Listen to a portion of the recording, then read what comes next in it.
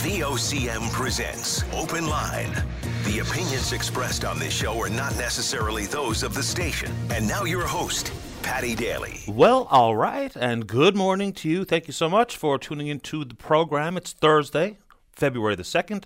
This is Open Line. I'm your host, Paddy Daly, and David Williams, he's the producer of the program. You'll be speaking with David when you give us a call to get in the queue and on the air. So, if you're in the St. John's metro region, the number to dial is 273-5211. Elsewhere, toll-free long distance, 1-888-590-VOCM, which is 8626. So, frigid cold night here in this part of the province. Overnight hit about minus 17 without any impact of the additional wind chill factor. And you can't help but think about it. It's one thing to be tucked in nice and warm and cozy in your own bed, but how many people just did not have a place to lay their head last night? And I know we talk about homelessness, and so we should. It's a basic human right, I would suggest. And the most recent numbers just in the city alone is at least 231 people are homeless.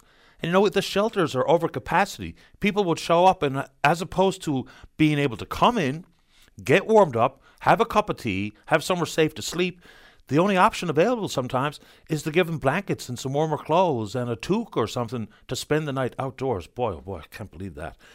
Anyway, so today's Groundhog Day. I find it a little bit foolish. Maybe some people really appreciate the tradition, which stems from the Pennsylvania Dutch superstition. You all know the deal between Shubenacadie Sam and Punxsutawney Phil and whatever the case may be. So, yeah, Groundhog Day. And I heard Jerry Lynn Mackey refer to this earlier. It's Candlemas.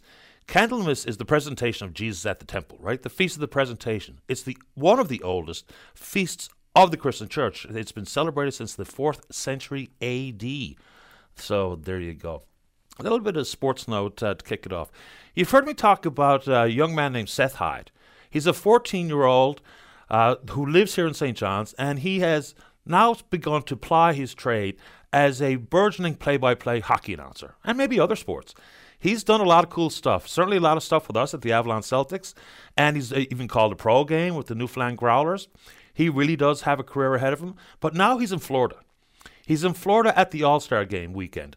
So, not only taking in the action for All-Star Weekend, but pretty sure the cat is out of the bag. Anyway, here it comes. He is one of a select few youth between the ages of 13 and 17 who have been invited to be part of the Commissioner's Youth Advisory Board. So it's called Power Players Youth Advisory Board. And so what they're doing is they're picking the brains of young hockey fans as to exactly what keeps them engaged in the sport, what kind of tweaks they'd like to see, whether it be with the production quality on television or what have you.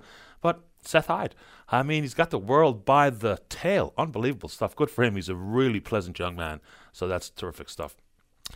Also, today in history, February the 2nd, in 1949, the great Ben Hogan. Certainly one of the legendary names of the sport. Hogan was in a very serious auto accident. He went head-on into an oncoming Greyhound bus, broke his collarbone, pelvis, left ankle, or rib, and if it wasn't for the fact he dove across the front seat to try to protect his wife, he probably would have been impaled and killed by the steering column. The engine came back into the compartment of the Cadillac he was driving, and the steering column went right through the front seat. So that was, I guess, dodging the bullet, so to speak. Hogan's recovery was incredible. So that happened in February. He didn't get back out to even play a recreational round until late that year. And even after the recovery, he came on to win another 13 times. So, we saw the Tiger Woods recovery and back to the top. And the great Ben Hogan. That accident happened today in 1949. And I see a lot of excited Canada Games athletes prepping. It's only just a couple of weeks away before they head off to the Canada Winter Games on Prince Edward Island. And for the first time ever, we're competing in the snowboard competition. I would imagine, I don't know who these athletes are. It's our first time competing in that discipline. But you imagine they must have close proximity to a hill to get in some runs, to get some final tune-up going. And it looks like Marble's got some more runs open, so I won't be surprised to know that some of them are on those particular slopes. All right, I also heard Brian Medore talk about this in the newscast. And it's the Ballyhaley-Clovelly land swap deal. It's a little bit confusing from the outside looking in. So a part of it stems from the fact that there's been so many complaints from residents that have homes alongside the golf course, with all the golf balls that end up hitting their home and potential for personal injury. And I get it. You look at some of the prestigious golf courses around the country and around the world. A home along the course is a lifestyle statement, right? It's really quite Tony surroundings. In addition to that, and this is not to be unfair and to criticize any of these homeowners because no one wants golf balls banging off the windows and banging off the siding all the time. But when you buy a house on a golf course, you think that there might be a few shanks end up in your backyard. So with Ballyhaley needing to reroute a bunch of holes to shorten the golf course, the expense associated with it, they have struck a deal to swap land, and they get $5 million on top of the land swap. So eventually Ballyhaley would have had to reroute the golf course out of any really practical want for recreational or amateur golfers to play it. So here comes the move. We really don't know what the owners of Clovelly have in mind for that prestigious prime real estate where Ballyhaley's golf course is, but it looks like that deal is going to make its way through after the Supreme Court refused to grant an injunction to stop the deal. Problem for the curlers. So there's some 65 members of that curling club. That's not going to be in existence any longer. No plan to build a curling club on the Clovelly site. But if you're a member of either or a resident in the area, we can take it on and we can talk about it. Yesterday we had Eddie Joyce on. Eddie's the independent member for Humber Bay of Islands.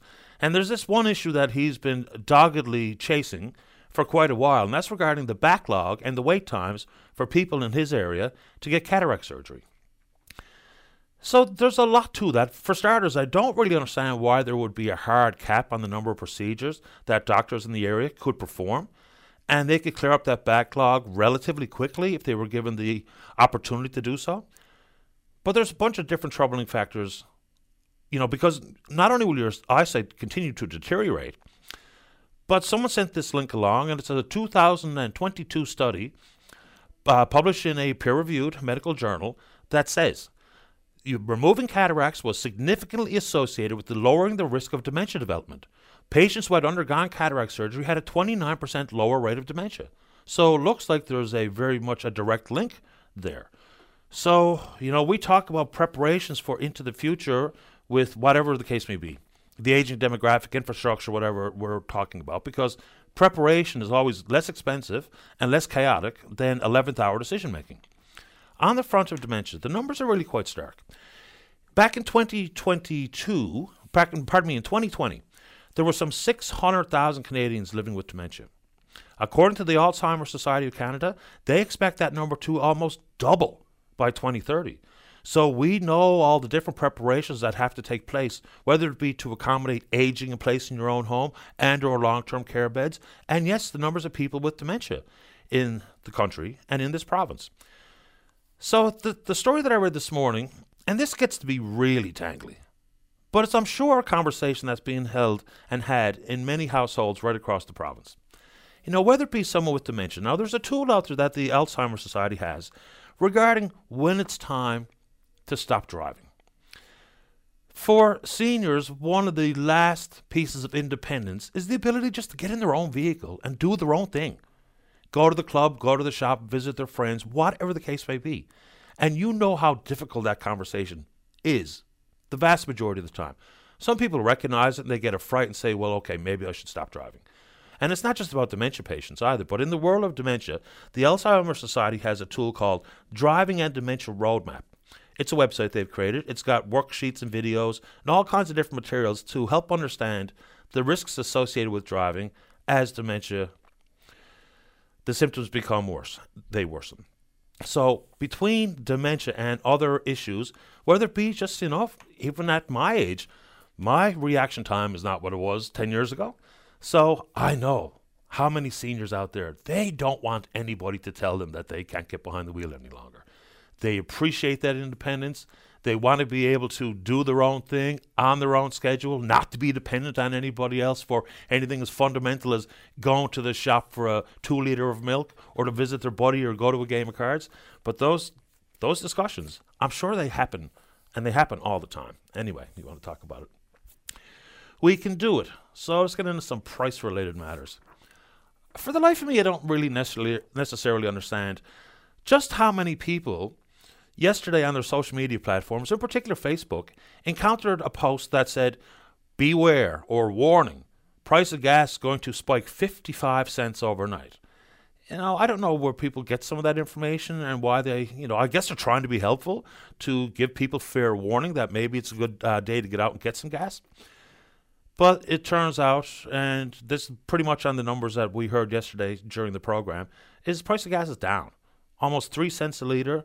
Good thing. Diesel dropped almost 6 cents. Furnace oil decreased by about 5 cents. Stove oil fell about 7.5 cents. Propane up a bit, about 1.7 cents.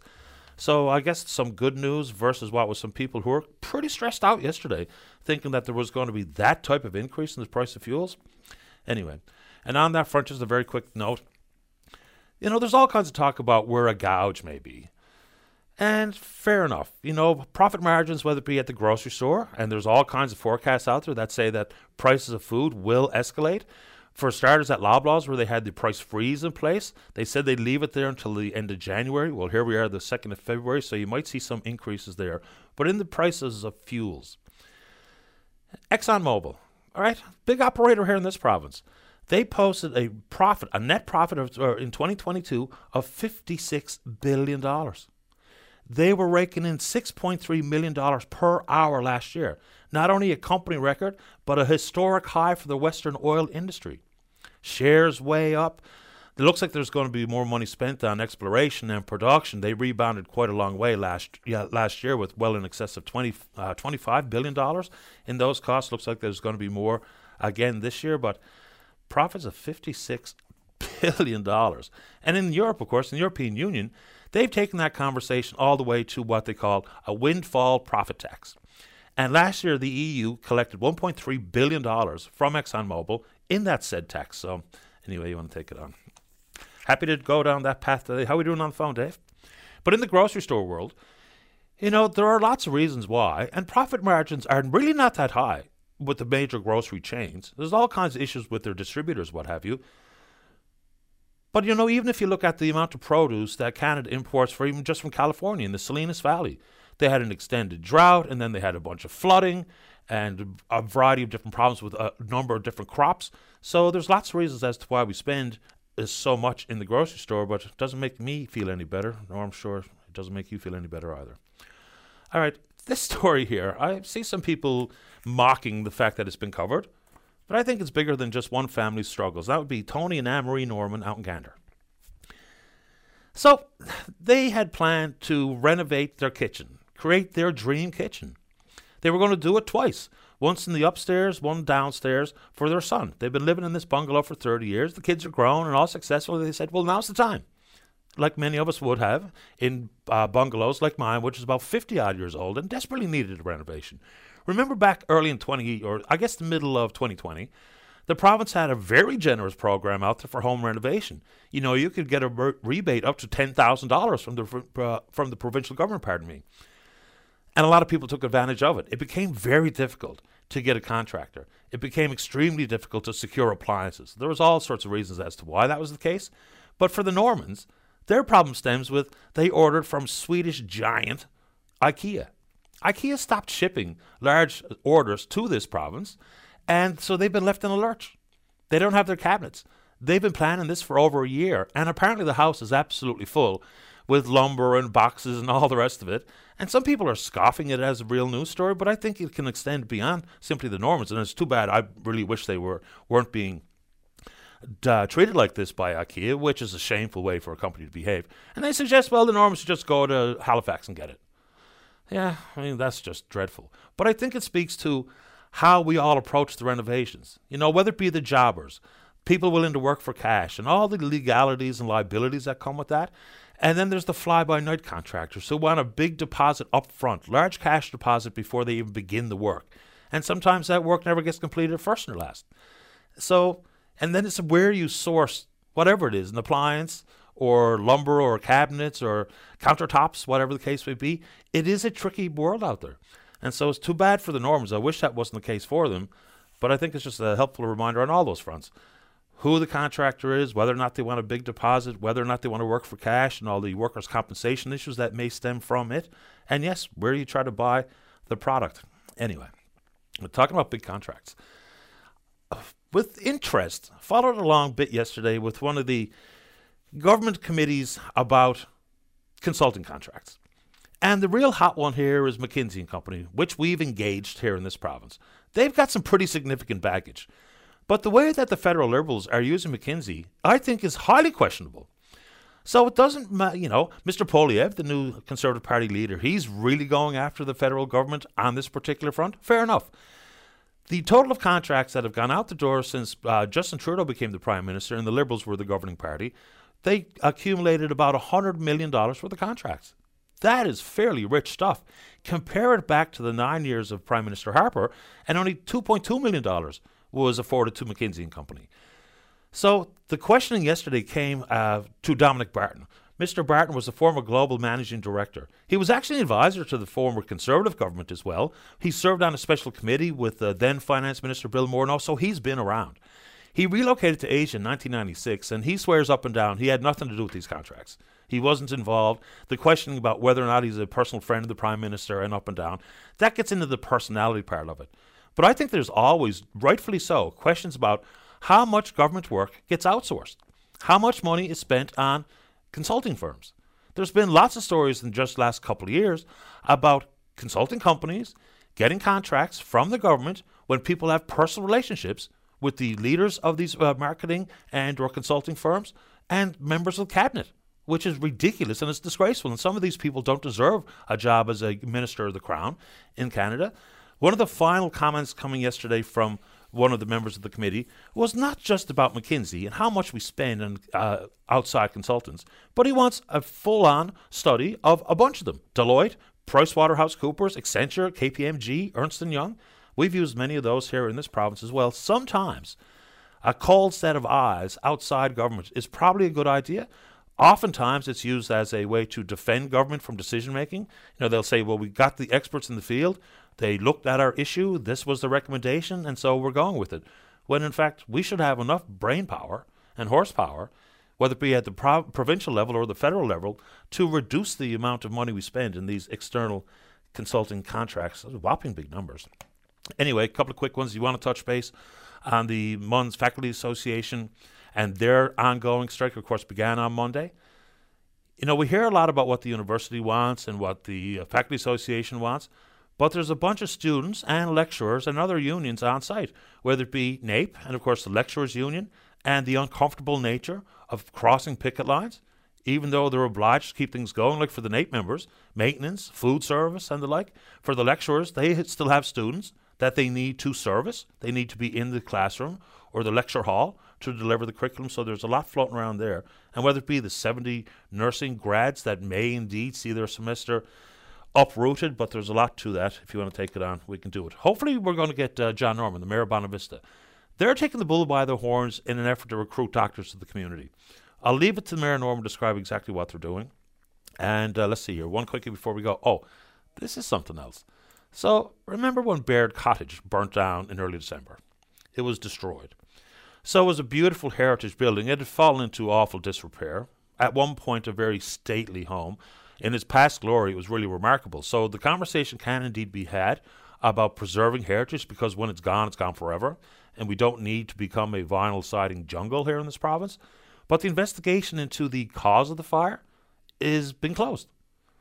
There was no power going to the Baird Cottage, as far as I know. So the RNC can't come up with the cause, and whoever other investigators, whether it be from the regional fire department or what have you, but no cause? We're on Twitter. We're VOCM Open Line. Follow us there. Email address is openline@vocm.com. When we come back, let's have a great show. You know the deal. That only happens with you in the queue and on the air. Don't go away. Welcome back to the program. Let's begin this morning on line number one. We're talking food, absolutely as we should. Let's go see Laura Heath is the project manager for Common Ground, and she joins us on one. Good morning, Laura. You're on the air. Hi, Patty. Good morning. How are you? Excellent. How about you? Good, thank you. Now, Common Ground's been around, I think, first incorporated back in 2011, but Mark Wilson sent along a link yesterday about a new project you're working on. It's not fully operational yet, but before we get into that, who is Common Ground? What do you do? Common Ground, as you mentioned, was incorporated in 2011. We promote, support, and implement environmentally and economically sustainable community development initiatives here in the province. And our focus is on local food, green technology, and ecological restoration. Currently, our main focus is looking at some of the challenges that we face in growing food here in Newfoundland, and how can we overcome them. Our first project was the St. John Safer Soil project that looked at the issue of the lead in the soil in St. John's, and that was at a time when there was a lot of interest in community gardening and backyard gardening. So we led a program that did education around that issue, around growing food safely. And other projects that we've done have looked at how we can address our limited agricultural land, get better yields by using innovative soil amendments and organic soil amendments, and looking also at how we can address our short growing season by using sustainable greenhouse technology. And that's the big project that we're working on now, is to build a year-round greenhouse in Kibbe Park. Yeah, and it sounds pretty fascinating. We'll get into the liquid foam installation here now in a second. Tell us more about the St. John Safer Soil. You know, for starters, there's not a real wealth of soil anyway in this part of the province. And in the downtown area in particular, elevated lead was found.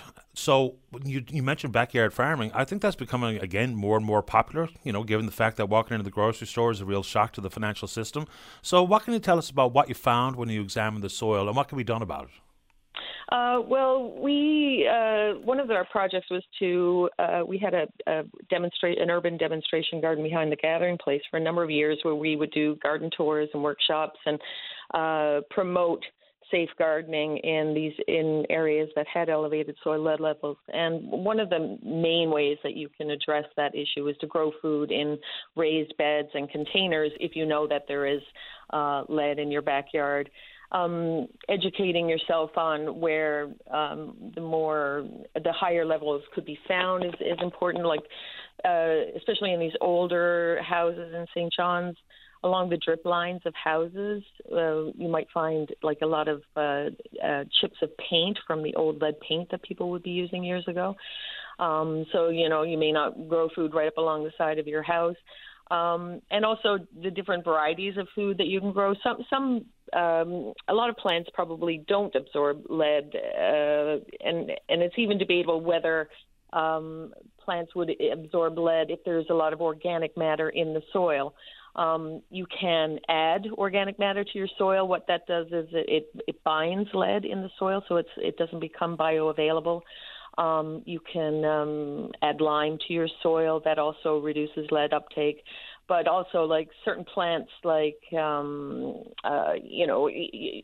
root crops, if you're growing them directly in the soil, you'd want to make sure that they were peeled and washed, so the surface dirt is more of a concern than the actual uptake in some cases. But there's a lot of different factors in planning for a lead-safe yard. Keeping play areas covered with sod or various types of ground cover is also important for play areas so that young children are not coming in contact with lead. But we've got a lot of information on our website. From the Common Ground website, you can find a link to a lot of information on that topic. What's biochar?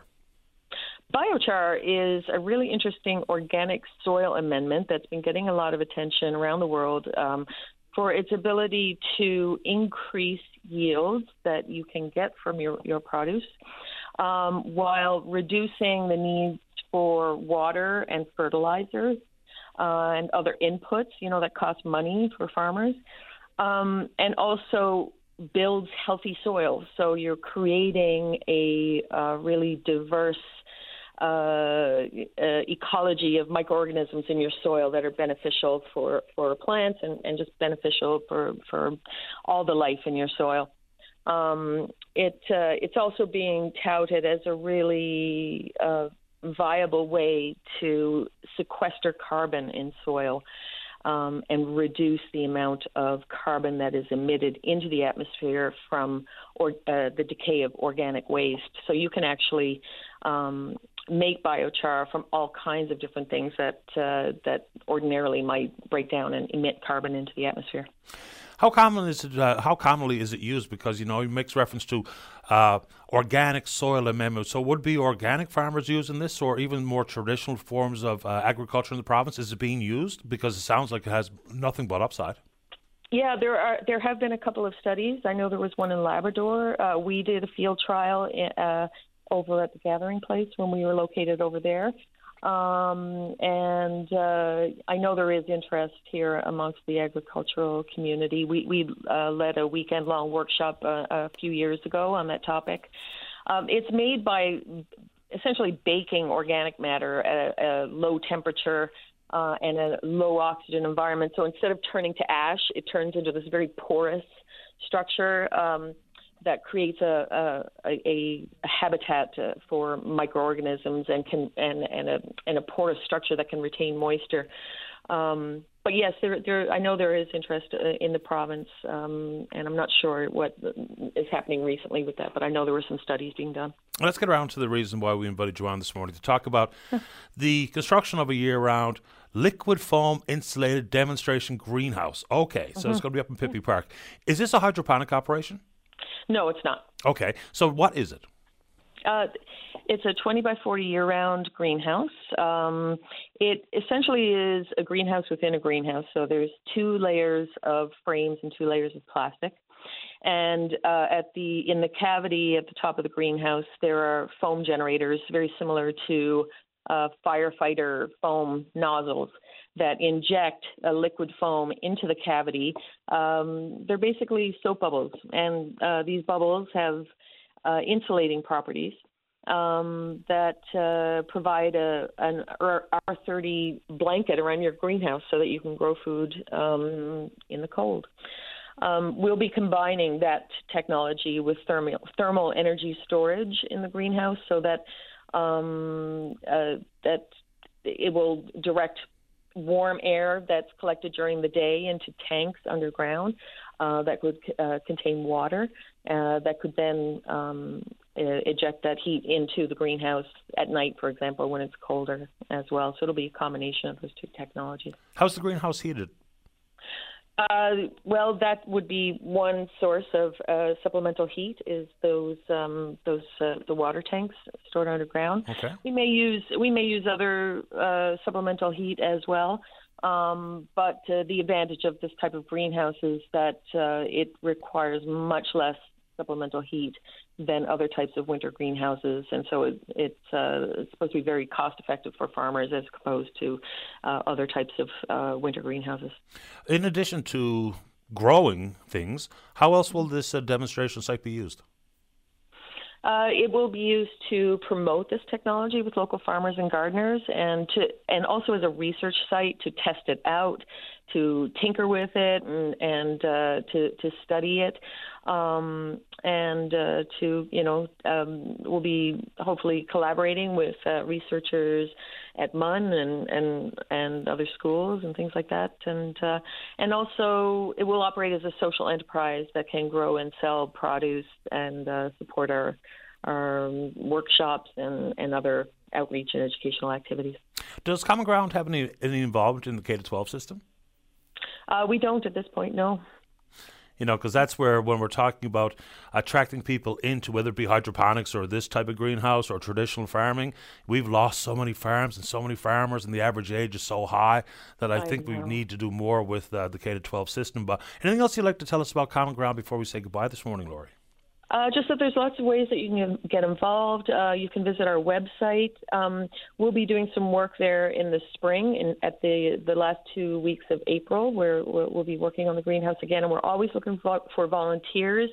You don't have to have any special skills. A helping hand is great. So if you're interested in volunteering, just you can visit us on Facebook or visit our website. You can volunteer there, and we also have a GoFundMe. We're, of course, always fundraising for the greenhouse and our other projects. We're developing a permaculture demonstration site up there at the garden as well. So there's lots of ways to get involved. I'll give you my email address, too, if you want to find out more, and that's Root Connection, ROOT Connection @gmail.com. Thanks very much for that. Good luck with all the projects you're working on at Common Ground. Thanks for making time. Thank you so much. Take good care. Bye-bye. Have a great day. Bye-bye. You too. That's Laurie Heath. She's the project manager with Common Ground. It's pretty fascinating stuff. Liquid foam insulation. So we've gone about, whether it be the hydroponics or this operation.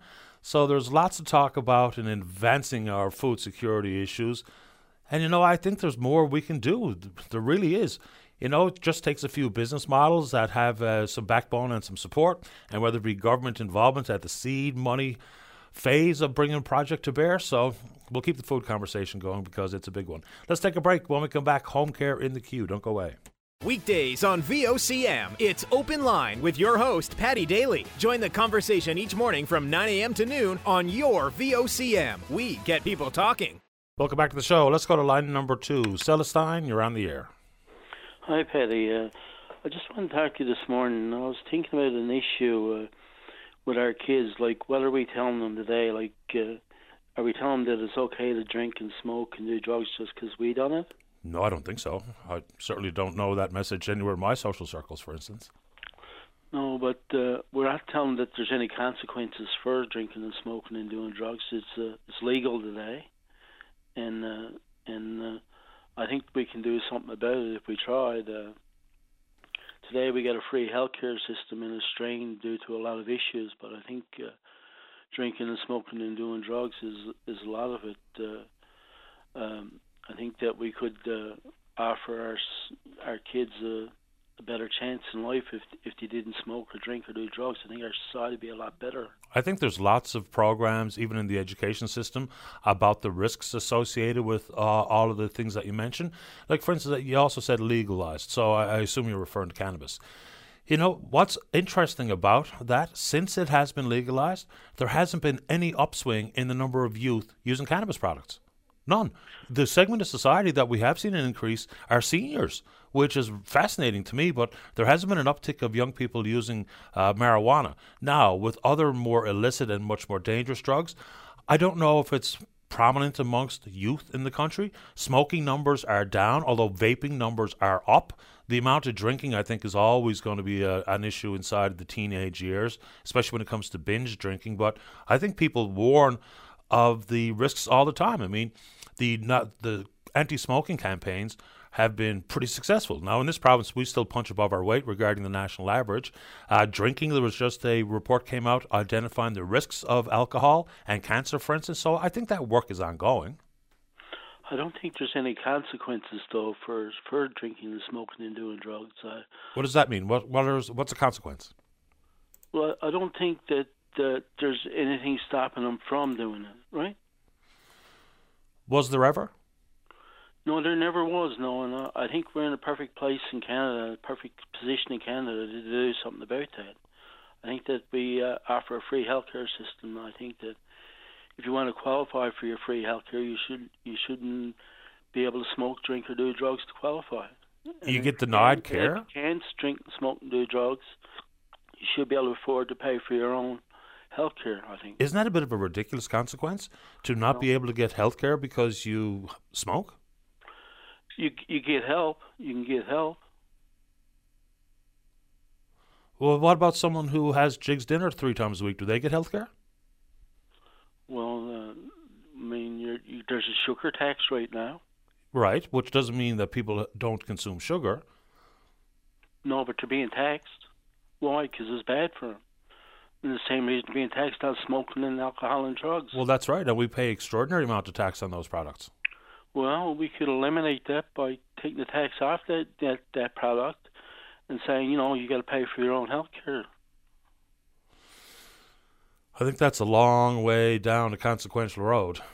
But can you imagine a society without where it's not cool to drink, smoke, and do drugs? But can you imagine the misery when you can't get health care? You can get health care. You can get help for it. I mean, government being involved in, for instance, smoking cessation, and that was going around for a while. The focus was on low-income earners at the time, but, there are ways to get help with all of those afflictions, but I don't think you're going to see much in the way of positive change if people are unable to afford health care because they have one disease or another that may or may not be directly linked to one of their, I'll call it, bad habits, but I don't know if that's a consequence that makes a whole lot of sense. I think we're setting ourselves up for a world of hurt and misery if that ever came to pass. I think we'd have a lot better society. Our kids wouldn't be taking up smoking and drinking and doing drugs. Why? All of a sudden they'd make better decisions just 'cause? Well, they had to pay for their own health care. Well, no, they wouldn't. Their parents would. Someone else would. Their parents would, yeah. And you think they're going to hurt their parents? They're not. I mean, you got to hit them where it hurts, is in the pocket, right? Oh, man. We'll have to just respectfully disagree in full on this. Oh, okay. We can't deny people health care like that. You know, it's the same when the conversation was... They can get insurance. If they can afford to drink, smoke, and do drugs, they can afford to pay for their own health care. No, they can't. Why not? Do you have any idea what healthcare procedures and treatment, especially when we talk about long-term, might cost when compared to buying smokes? Costs a lot of money, yes. And a lot of people are getting away with being able to do this, but having to pay for anything. Well, we all pay for healthcare. I mean, I think we kind of kid ourselves when anyone refers to the system as free. It's the furthest thing from free. A third of the provincial budget in this province alone is directed to healthcare. Now, could we do better with being proactive with our own health, more active, less sedentary lifestyle, less smoking, less drinking, less drugs, better diet, all of those things? Yeah, sure. I mean, I think those encouragements, because right now what we do is we treat you when you get sick. We don't do much to keep you healthy. So I get that concept. But if the consequence is if you smoke and you get, whether it be COPD or lung cancer or something, then you can't get help unless you can afford it, people are just going to die long, miserable deaths. I'm not saying you can't get help. I already said if you could afford to get it, yes, but people can't afford to do that. They just can't. If they can afford to drink and smoke. Yes, because it's not the same thing. Very expensive. And there's also some of it's an addiction too, right?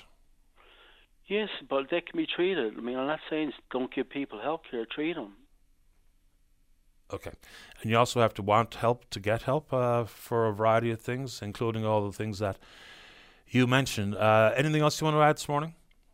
No, I just think that it'd be a lot better society if we didn't drink, smoke, and do drugs. And I think we should give people that choice. If they want to do it, they can afford to do it. They should, at least pay for their own health care. Yeah, well, again, we'll just respectfully disagree on that front. A better society, a perfect society, a utopia would always be nice. Whether or not that's realistic, available, manageable, I think there's a conversation to be had there. I appreciate the time this morning. I hope you're doing okay. Okay, thank you. All the very best. Bye-bye. Okay, bye-bye. Let's get a reaction there on one. Ruby, you're on the air. Good morning, Patty. How are you this morning? I'm doing okay, thank you. How about you? That's good. I'm doing good. I just want to weigh in onto your last caller here. Sure. That don't think that they should be able to get health care if they smoke, drink, or do drugs. What about the gambler that wastes his money in gambling machines or whatever? Should he get help then? Those people that are addicted to drugs, alcohol, or whatever, it's a disease. And they get themselves into it probably at a young age, trying, like all of us tried smoking when we were young. Whether we continue to do it or not, that's a matter of question right now. But I am totally against his beliefs. I don't think health care should be kept from anybody, regardless of what they do. Yeah, it's a fair point, because some of these things are potentially, some of them are even mental health issues. Like, this is Eating Disorder Awareness Week. You can become extremely ill. It's one of the most dangerous mental illnesses out there. So just because you have an issue, people might refer to it as an addiction, whether it be binging or purging, do they get help? I just don't think, I don't really necessarily understand the point that he was making, because we can indeed should be helping where we can, whether it be with treating your drug addiction or your gambling addiction or your eating disorder or whatever the case may be, because part of a healthier society is also really effective harm reduction policies. Not turning blind eye and deaf ear to people when they become ill because of one thing or another, is to try to put the harm reduction in place to keep people from getting seriously ill. I mean, I understand that concept, and that actually works. We don't do enough of it. But you make a fair point. Like, there's lots of reasons why you could indeed be jeopardizing your health. But, okay, so I'm walking down the street with my earbuds in, listening to music on crank. I don't look both ways. I get hit by a car. Do I get any help? I just think that we can come up with a lot of silly examples to fall in line with that argument that really don't make a whole lot of sense. No, I certainly did not pick any sense into what the gentleman was saying at all. He's entitled to his beliefs. Sure. I'm not condemning him for that. But I've worked with young people most of my life. And a lot of those young people come from very good families, and they still get themselves involved in drugs or alcohol. Should we turn a blind eye or a deaf ear to those things? Absolutely not. We should be there to offer them everything and anything we can to deter them from doing this. And if that means tapping into our health care system, I know lots of people that are diabetic that doesn't follow the health guide. Should we condemn them and not give them medication or Medicare? Because if they were following their health guide and taking care of their health much better, they may not have diabetes. It's so true. There are lots of things that we could look at, and for anyone to say that we should not treat somebody is absolutely wrong, in my opinion. And I appreciate you sharing it with us this morning, Ruby. Thank you for the call. Thank you so much, Patty. Take good care. Bye. All right, bye-bye. Yeah, I mean, in that whole world of harm reduction, this is a story. I mean, I got some incredible feedback, even though I didn't even mention it. But a St. John City Councillor, Ophelia Ravencroft, is saying the ball is now in Eastern Health's court, and this is about addictions, is to create a safe injection site so that people can get a clean needle, do it in a safe environment, whether it be with a naloxone on hand and healthcare workers, the opportunity to be exposed to some addiction treatments, and yes, a place to safely inject. People don't like the sound of it. Like one emailer said, well, if Ravencroft wants that, then they should all be in Ravencroft's ward, which is ward number 2. Harm reduction policies just work. They really, truly do. You compare trying to help people kick an addiction and or safe places to do these illicit drugs, compare it to what was the futility of the war on drugs. Because, the same comments come around time after time after time. Is, well, if we take the drugs off the street, well, there's always going to be someone who's going to be there to sell the drugs, right? It's just true. So the war on drugs in North America has cost trillions of dollars. Trillions. And where are we for it? Nowhere. We didn't advance anything. You break up one ring, the next one comes right behind it. Not to say that that's good, but it's just the facts. And, prohibition on any product has never worked. Look at the prohibition regarding alcohol. All we did was create a bunch of criminals. So things like that don't work, which is why I do legitimately and firmly believe harm reduction policies are the easiest way for a healthier, safer society. Like in BC, highly controversial.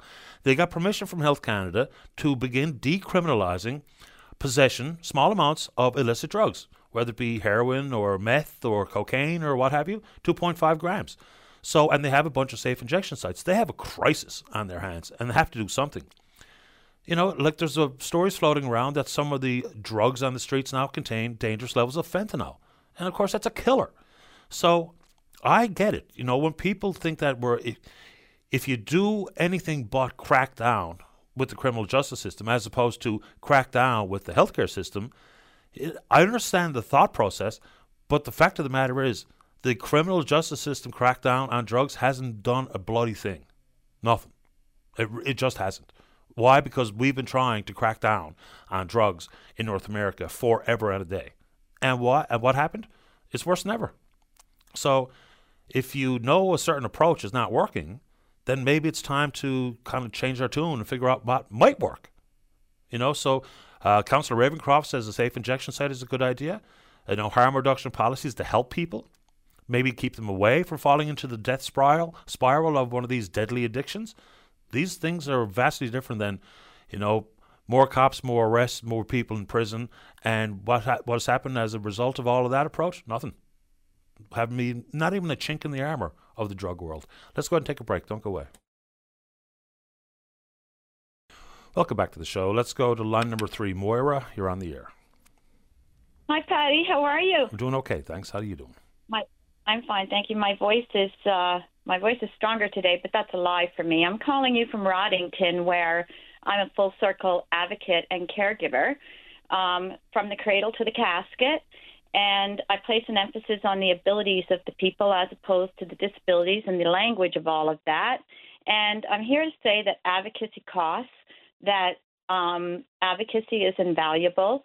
But here in healthcare, exactly what you said or exactly what the chap was saying or suggesting, that we withdraw healthcare from people, healthcare has been withdrawn from me.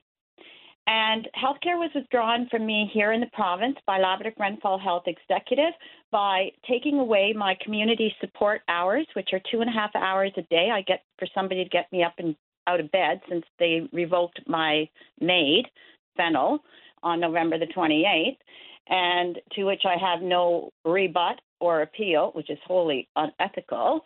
But anyways, they took away my diets. They took away my home caregiver. They took away the snow clearing for safe access to me by the paramedics and the police. They took away my water. They took away literally everything from me because I swore. Now, that's ridiculous.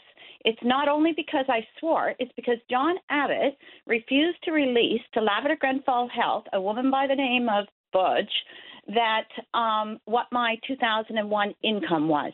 So my 2001 income is required in order for me to be determined eligible to have a caregiver in the province of Newfoundland and Labrador in the month of January in 2023.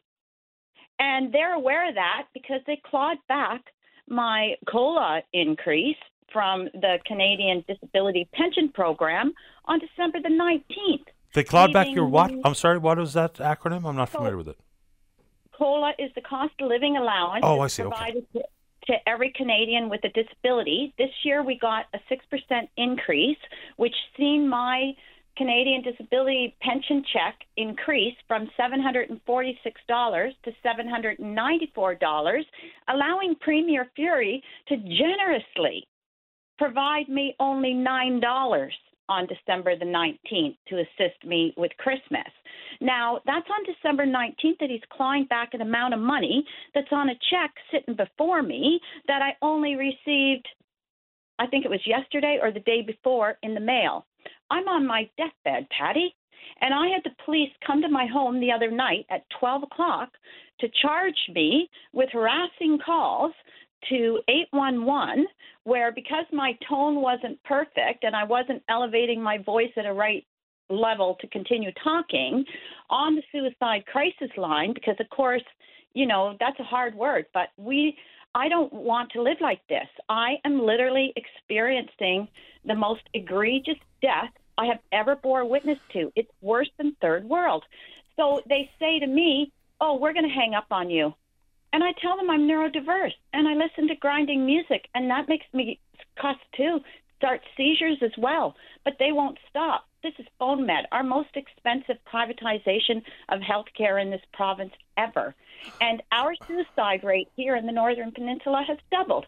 So why are they telling us that this is a choice, and then when we lose our medical assistance in dying for our medical condition, which is Ehlers-Danlos, they actually send the police after you because you're begging for food?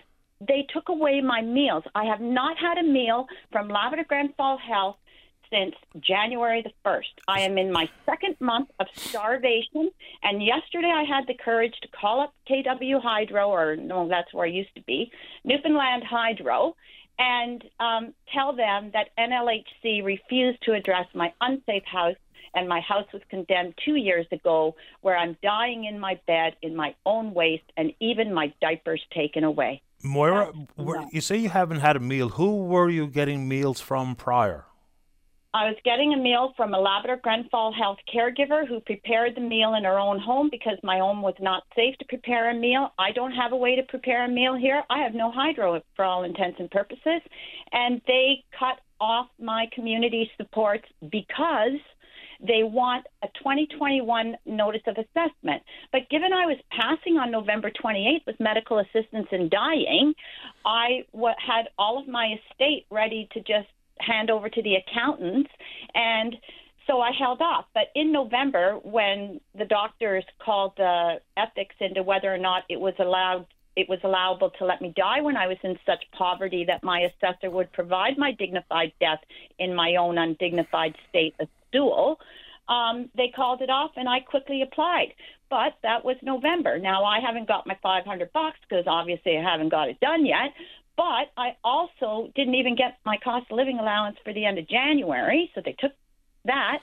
And then they took my health care because they want the notice of assessment that I filed all of my taxes for only in November, thinking I was dying, but realizing that and knowing the system was broken and punitive enough that it would take away my medical. Moira, Are you going to go ahead and file your taxes, get the assessment, get the funding back on course?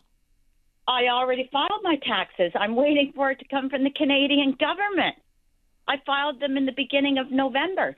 And because I'm on income assistance, Patty, I have to sign 3 notifications that allow Labrador-Gunfall Health to know what my income was for 2021 because, they took it off me on December the 19th, right, of 2022.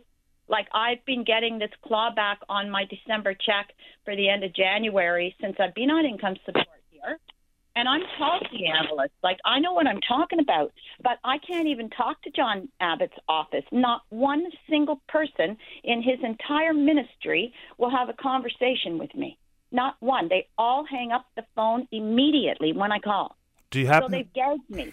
Do you happen to know the status of your tax filings? Whether it's been completed at CRA level, whether or not they've generated your 2021 assessment? Do you even know what's happening with your tax filing? Yeah, I called up to them to find out where it was to try to miss this January 1st deadline of refusing my health care services. And they told me that I'm on some kind of a reassessment thing and everything because what I was trying to do was apply for my disability tax credit because when I'm only receiving my Canadian disability pension of 746 months, I hope you're sitting down, it's taxable. So they say I owe them money. They say I owe them tax, hundreds of dollars of tax. And all the money that I'm getting is less than $800 a month over the whole scope of all of my stuff. Yeah, you really need to speak with your member of parliament. I mean, because my member of parliament does not call back. I called the coroner's office the other day because I'm filing an inquest into my death because I'm not dying of EDS here. I'm dying of complete neglect. It is criminal negligence causing death. So is Goody Hutchings your member? Goody Hutchins is my federal member, and I called her office. Her office accused me of being illegally in receipt of the disability pension and income support. She told me some representative from Revenue Canada told her that you are not allowed to be on income support and receive a Canadian disability pension. That is her knowledge. I'm not sure what to say. This is a very tangly situation, obviously. For any short-term relief, is there community support options available so that you can get some of this, whether it be food or otherwise, or is there anything where you think that I might be able to point you to help in the short term while you wait for the assessment to come? No, zero. But you know what? I could point you to John Abbott because John Abbott knows exactly how much I made because he's connected up to the Canada federal thing, and he knows what my income was last year. He knows what my income is the following year. That's why the Premier claws it back. I'll reach out to Minister Abbott's office to see if he can help me understand a little clearer exactly what's going on here and what he could or should do. Moira, let me do that much anyway, and I hope you're going to be okay. Patty. You're welcome. Patty? Yes. Patty, I want to say something else. Thank you very much for providing my phone number because that person kindly purchased the medication that they... Yeah, I know that happened. Yeah, then that's a good thing. But very quickly, before I do have to go, Moira. Bye. Take good care. Bye-bye. You as well. Yeah, I mean, last time we did have a good Samaritan reach out and was willing to help, and this was with her prescription costs for a month. Let's go ahead and take a break. An interesting development over at Memorial University, just to further frustrate the people who are on strike, members of the Faculty Association, and of course now the Lecturers Union, which many others who are represented by, they're not only forced to cross the picket line, which is very awkward and uncomfortable, but now they've been told by the university that they're not allowed to join the picket line, say for instance on their lunch break. You know, I don't even know how Memorial, they say it's a paid lunch break, and so they'll have to do what the university says they can or what they're allowed to do. But so if you're not a member of MUNFA, I guess they can't tell the students what to do because the Students' Union is well represented on the picket line. But members of the Lecturers' Union who would like to stand in solidarity with their colleagues represented by the Faculty Association, MUN says not allowed. Whew. Let's take a break. When we come back, show, content, it's up to you. Don't go away.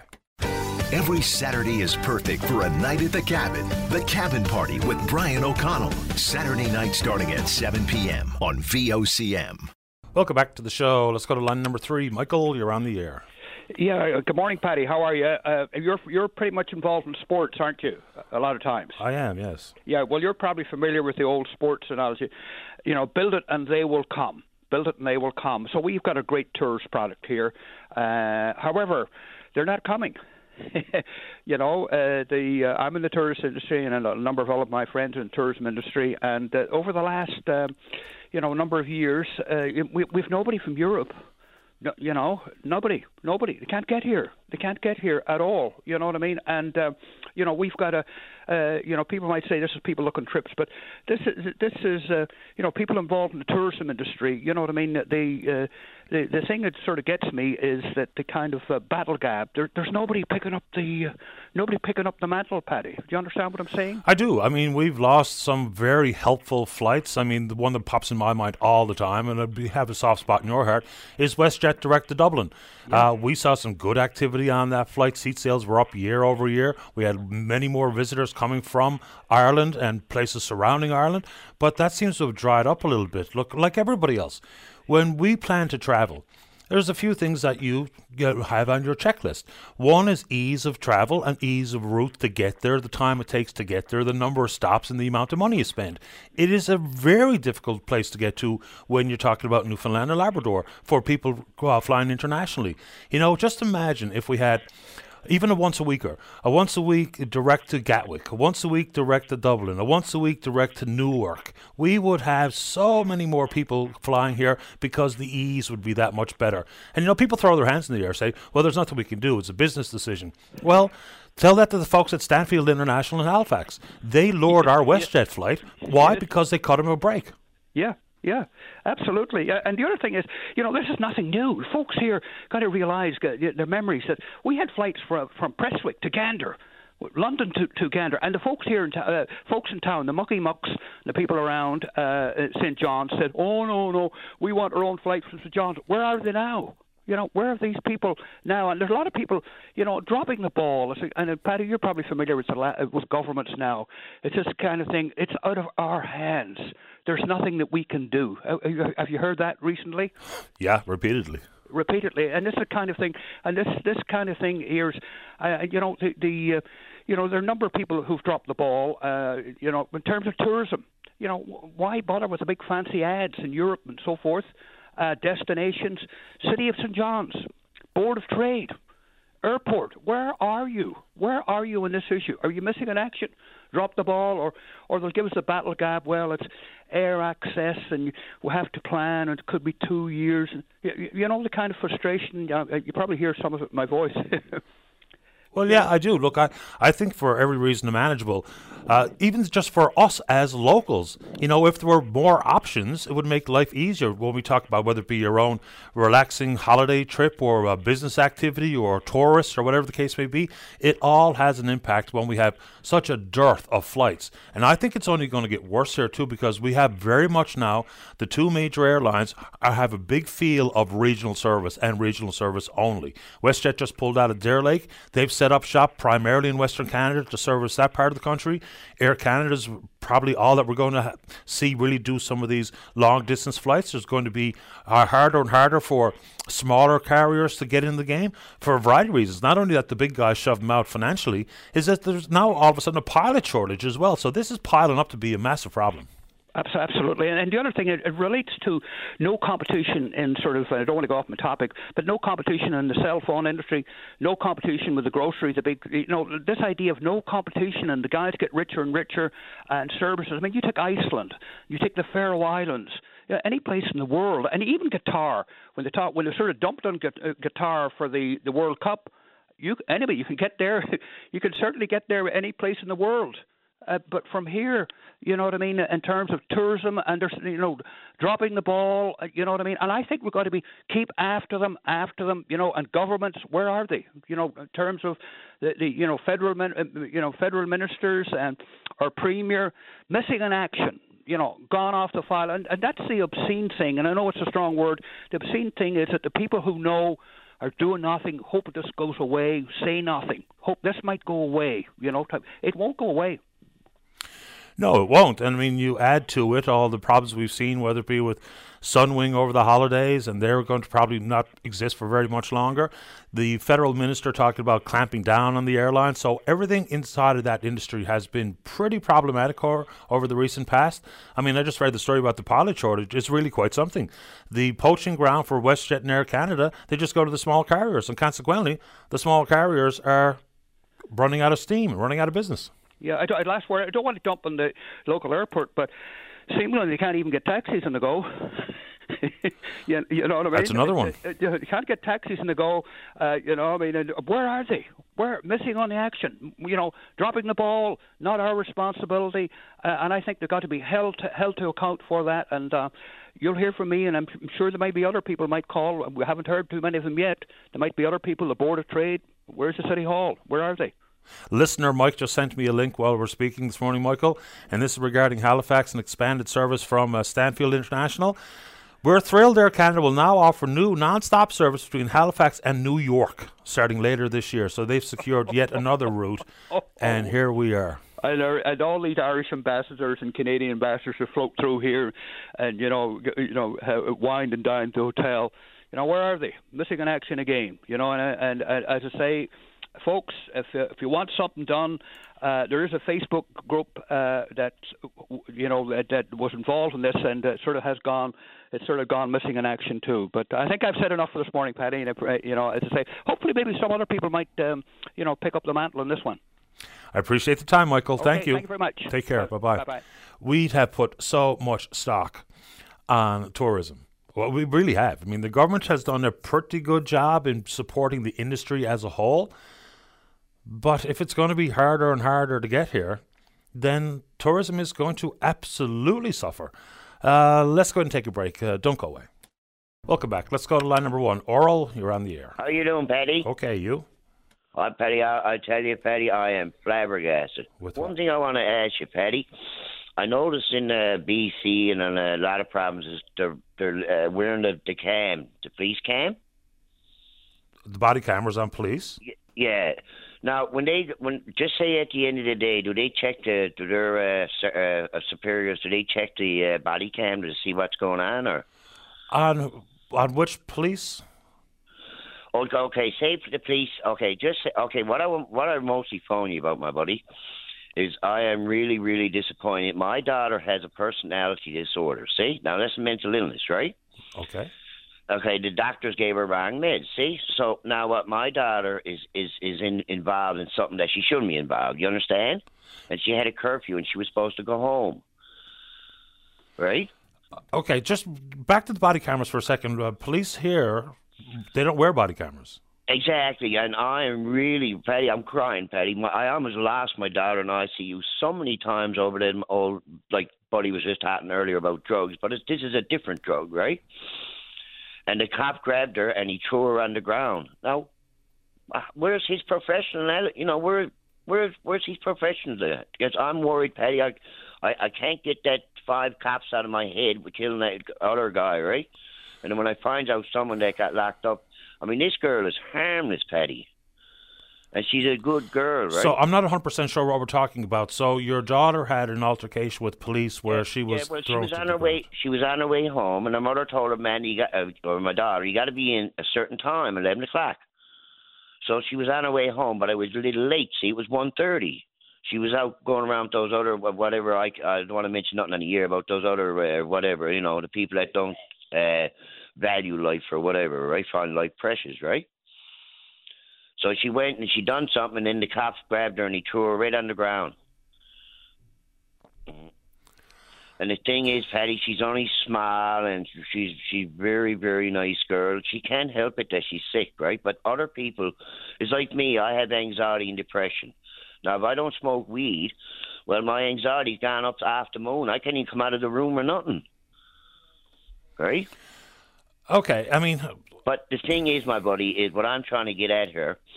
If I'm a police officer driving down the street and I see this little person or something, she looks a little suspicious or whatever, I'm going to do it with a professional. I'm going to put the cuffs down and I'm going to take her into the hospital or something. I'm not going to hurt her, right? That's what I'm concerned about, Paddy. Okay, now I don't really know the circumstances about the interaction between your daughter and the police on that particular issue, but when it comes to, I just want to talk about the body cameras for a second. I know there's always going to be concerns voiced by privacy commissioners about exactly that, people's personal privacy, because the cams will pick up everything. But if you boil it back down to, there's nothing quite like going to the tape to settle a he said, she said kind of a circumstance. But then how they store the data, who has access to it, how it gets disseminated. Those are all absolutely fair concerns that privacy commissioners and individuals will have.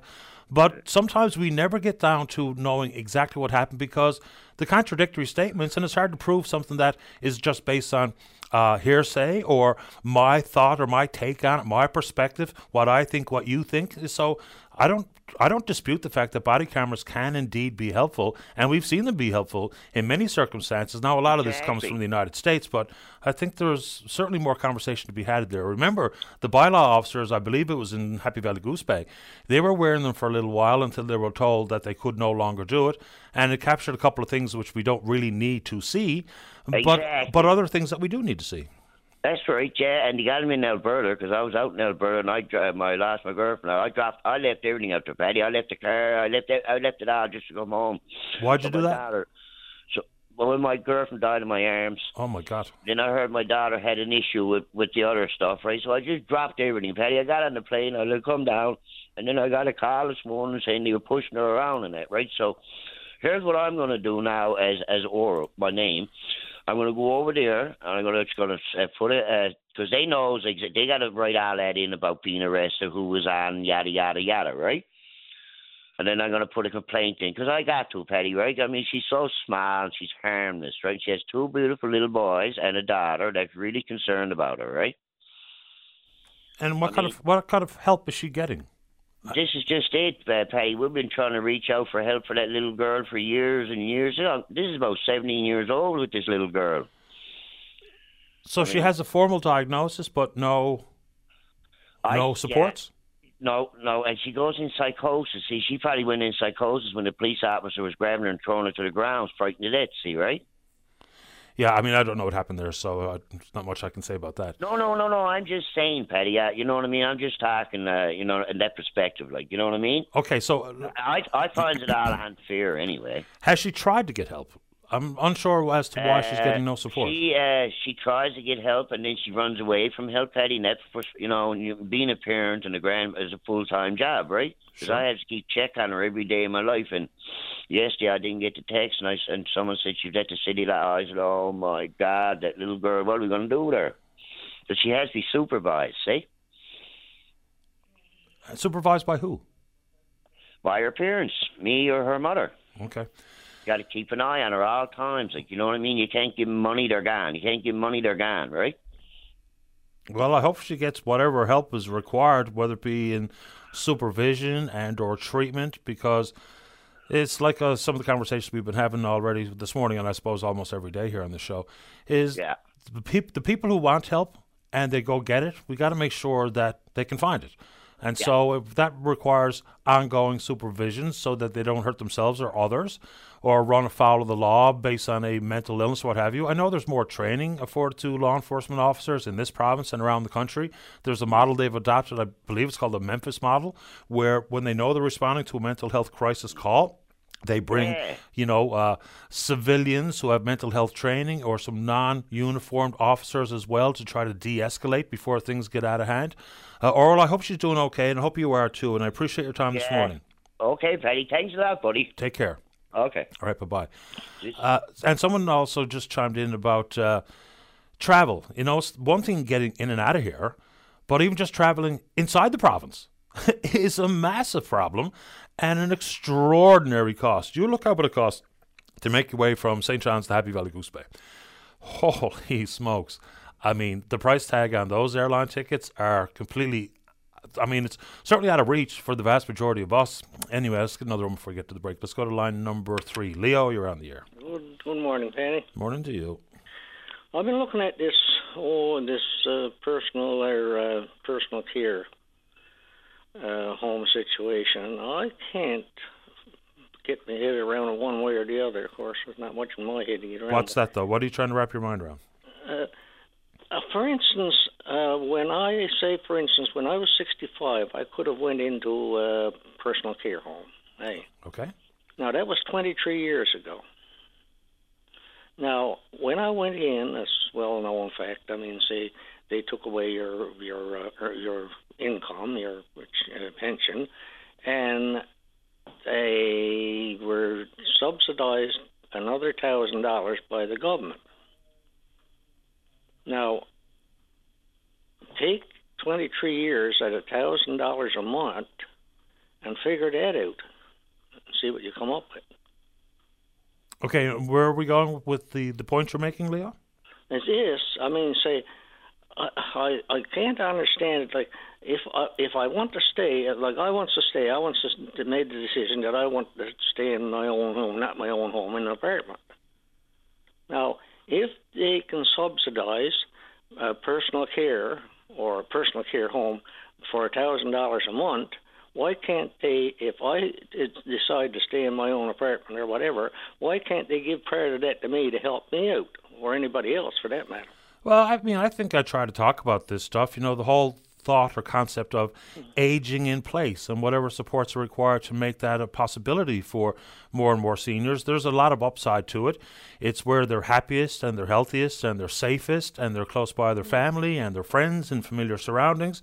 Then you even just do cost comparisons. What it costs to be in a care home or long-term care bed versus being able to stay in home with whatever kind of supports you need. And of course, every individual is different for what they might need, whether it be financial support or home care support or what have you. So I think we've got to figure that out. I mean, the seniors advocates, both the current seniors advocate, Ms. Walsh, and of course Suzanne Brake, they talk about this a lot. It's in the health accord, addressed very clearly.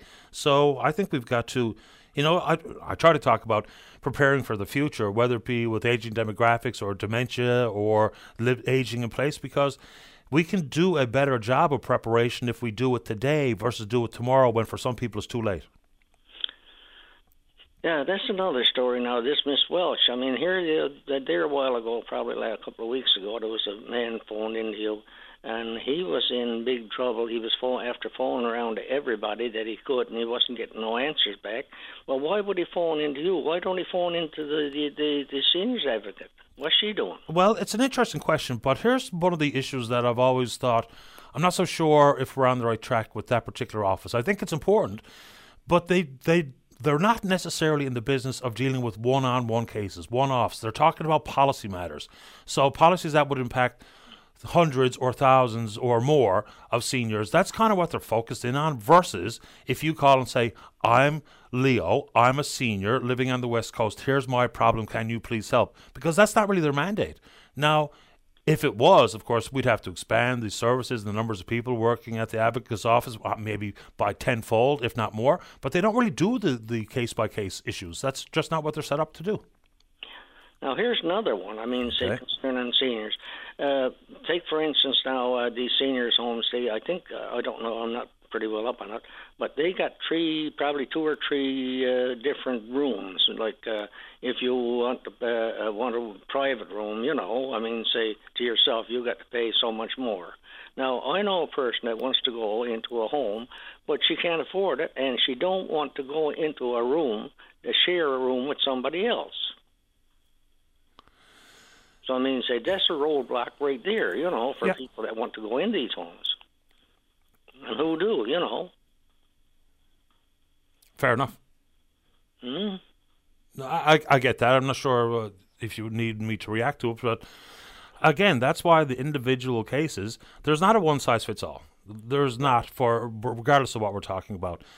But getting, you know, maybe the seniors advocate expanding that person's mandate for more ability for case-by-case work might be very helpful. I mean, I know that I've got a stack of files on my desk regarding individual cases, whether it be for seniors or otherwise, that for somehow ended up my job, which has been an interesting transition during the show. Yeah. Anyway, last word to you, Leo. Go ahead. Yeah, I know. I certainly looking at it from trying to figure it out in figures and come up with the figures that I come up with for, say, in my case, 23 years that I could have been in a home, and I mean, say, it's a hell of a lot of money, and it'll buy a lot of macaroni and cheese, I'll tell you. But anyway, that's my spout for this morning. Appreciate your time, Leo. Okay. Take care. Bye-bye. All right, so off the top here this morning, you mentioned that last night was absolutely frigid. I hit about minus 17. And, of course, when the wind picks up a little bit, it's even colder than that. And we've heard the most recent research regarding homelessness in this, just in the city alone. And those numbers are in the hundreds. And we've got a lot of shelters and a lot of not-for-profits and charities doing everything they can to try to help the most vulnerable population, but we're at capacity. You know, whether it be at Irish Kirby House or the Gathering Place or other Mercy shelters, we're absolutely at capacity.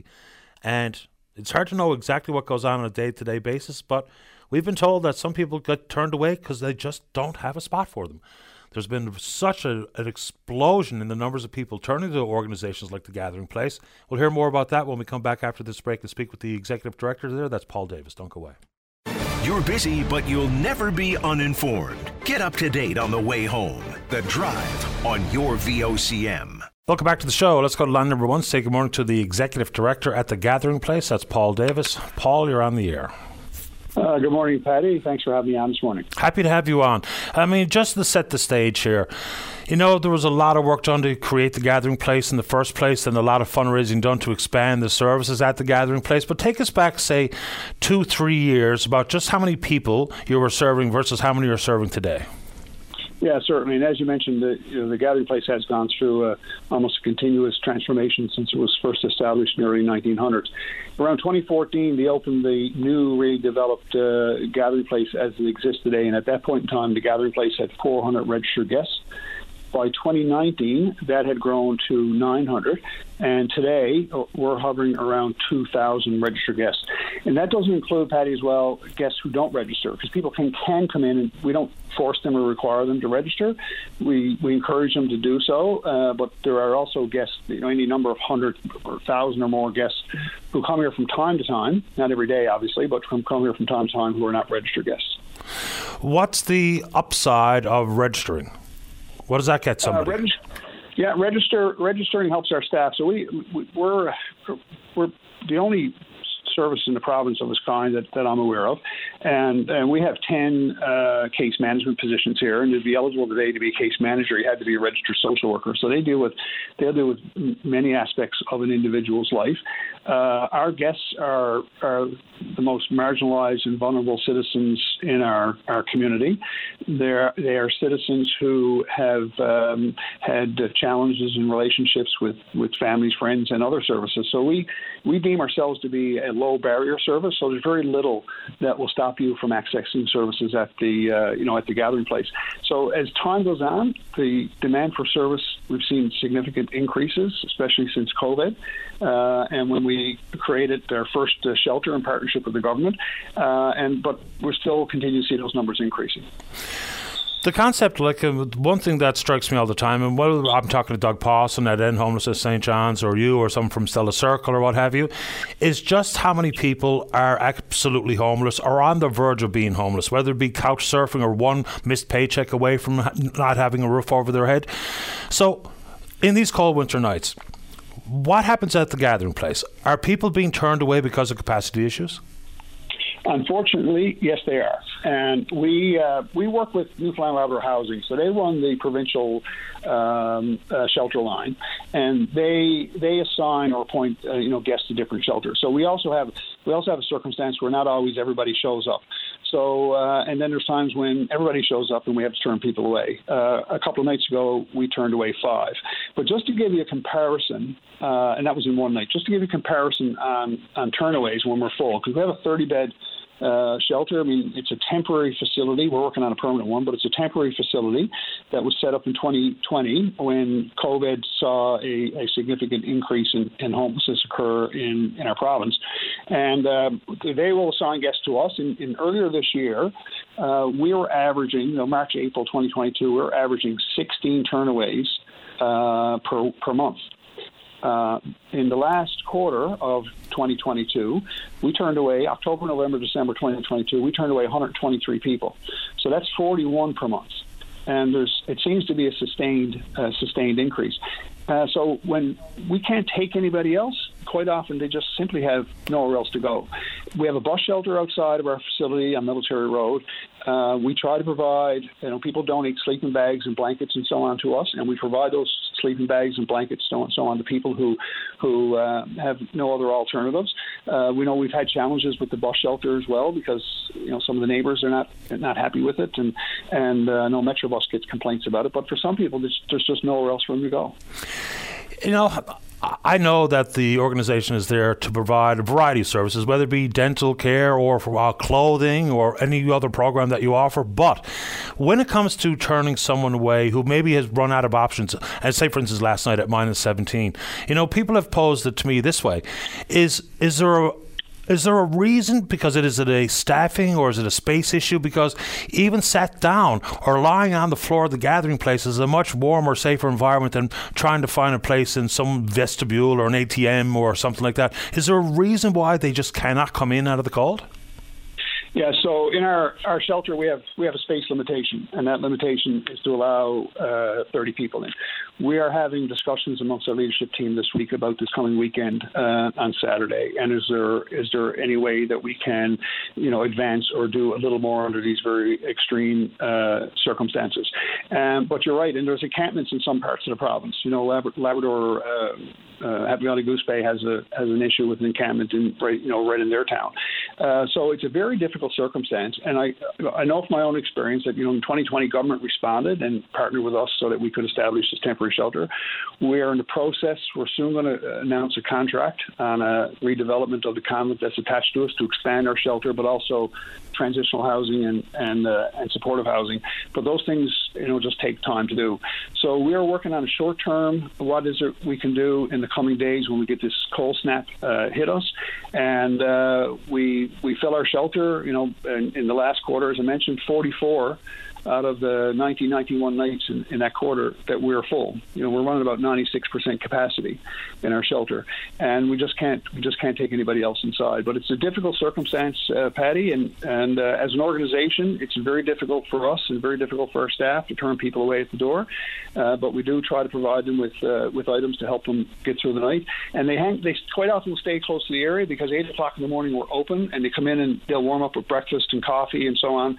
We're serving 3 meals a day, 7 days a week. We're running about 400 to 420 meals a day that we're serving at the gathering place right now. So, and overall, the demand is not going away, and we're concerned about this coming cold snap as well. There's a real disconnect in emergency services here, and I mean housing and a variety of different supports. We've got organizations like yours, and then we've got these for-profit emergency shelters, and there's a couple of reasons why they became a thing. Do we have a cost analysis of what it takes to have someone housed or supported in an organization like yours versus the millions of dollars we spend on these for-profit emergency shelters? Yeah, Newfoundland Labrador Housing would be the best one to direct that question at, as they coordinate, shelter services in the province. When we started in the shelter business in 2020, not that long ago, and we've learned a lot about the shelter world since then. But we've had a good relationship with Newfoundland Labrador Housing. They're part of our project to add more, to create a larger permanent shelter, and that Newfoundland Labrador Housing and government are helping fund that project with us as well. So they are responding to that. But I can't give you an analysis on cost from one operation to another because I'm sure they're all varied. Last one before we let you go. So with the numbers of clients, I think is the word you use, that have grown at the gathering place over the last few years, what about the numbers of paid staff, and what about the numbers of volunteers? Have they grown commensurate with the need? Well, actually, the number of volunteers has decreased significantly. COVID had an impact on our volunteers, and we have a lot of people come through our building, and it's probably 500 or 600 times a day our front door opens and someone comes in. So we've been really stressed on maintaining the number of volunteers we've had, and we have added staff. We've added significantly to our staff. We've increased our case management team, we have two groups within that team who focus strictly on housing people and helping people stay housed. We have a good partnership with Homelessness St. John's in those programs. We've had to increase our maintenance staff, but also increase our guest support staff as well, our kitchen staff. Our costs for meals go up and so on. So we've had to add staff since COVID started. We're a SWAP satellite site. You're familiar with SWAP, I know, from part of the H Committee Newfoundland Labrador program, which is they provide harm reduction supplies to drug users, and our demand has increased. And I was talking with them. Is it unique to Gathering Place what's happening? And I know, I hope I'm not speaking for them, but they've seen the demand for swap supplies double in the last year or so, and that's not just here in St. John's; it's right around the province. So there's a bigger thing happening. We know it's happening across the country. It's not a St. John's issue or a Newfoundland Labrador issue. We know it's a countrywide issue. There was an interesting case just last week, Patty, out of Kitchener-Waterloo, where the regional municipality went to the Ontario Supreme Court as they wanted to remove an encampment, a homeless encampment that existed. And the courts turned down the request. And they said that you can't move people, and I'm reading from the news reports. I haven't seen the case myself. I'm just reading from the news reports to qualify that. But they basically said people have a right to shelter. And if there's no indoor shelters available in the community, and they've set up their own encampment in their own shelter, then it would be a violation of their constitutional rights to remove them. Mm-hmm. So that's an interesting case that I know it's being looked at and reviewed across the country, and it's certainly being looked at here too. I would well imagine. I think about again the bus shelter out in front. I know Metrobus has a lot of pressure on them to do something about that. I certainly hope they don't remove it, and they consider that case as well when they're making their decisions. But we're doing everything we can, Patty, and we have a good dedicated staff here who work, very difficult clients sometimes. Our guests, as we refer to them, can be challenging to be able to look after their needs, understand their past traumas, understand where they've come from and the difficult lives that many of our guests have had in the past. And we try to look beyond their current circumstances and see them as people and provide for them the best we can. How many paid staff are at the Gathering Place, Paul?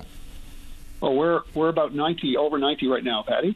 When I came here, we were lower than that, but we've built a staff to about 90. So we've, as I mentioned, we've had to add staff to our shelter. Shelter was new in 2020.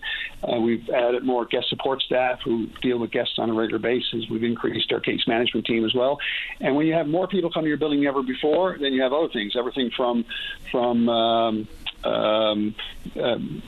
supply chain, waste management, kitchen staff, cleaning staff, building maintenance, all those things all go up as the demand for service goes up. How about attention to safety and security? You manage some clients who do have some very difficult traumatic pasts, and maybe some of the interactions inside the Gathering Place might be contentious or heated. Describe that air of safety and security inside the Gathering Place? Yeah, absolutely. And safety of our guests, our staff, and volunteers is of utmost importance to us. And we always try to balance that with a trauma-informed response, understanding individuals' past trauma, where they came from and their circumstances, and balance that.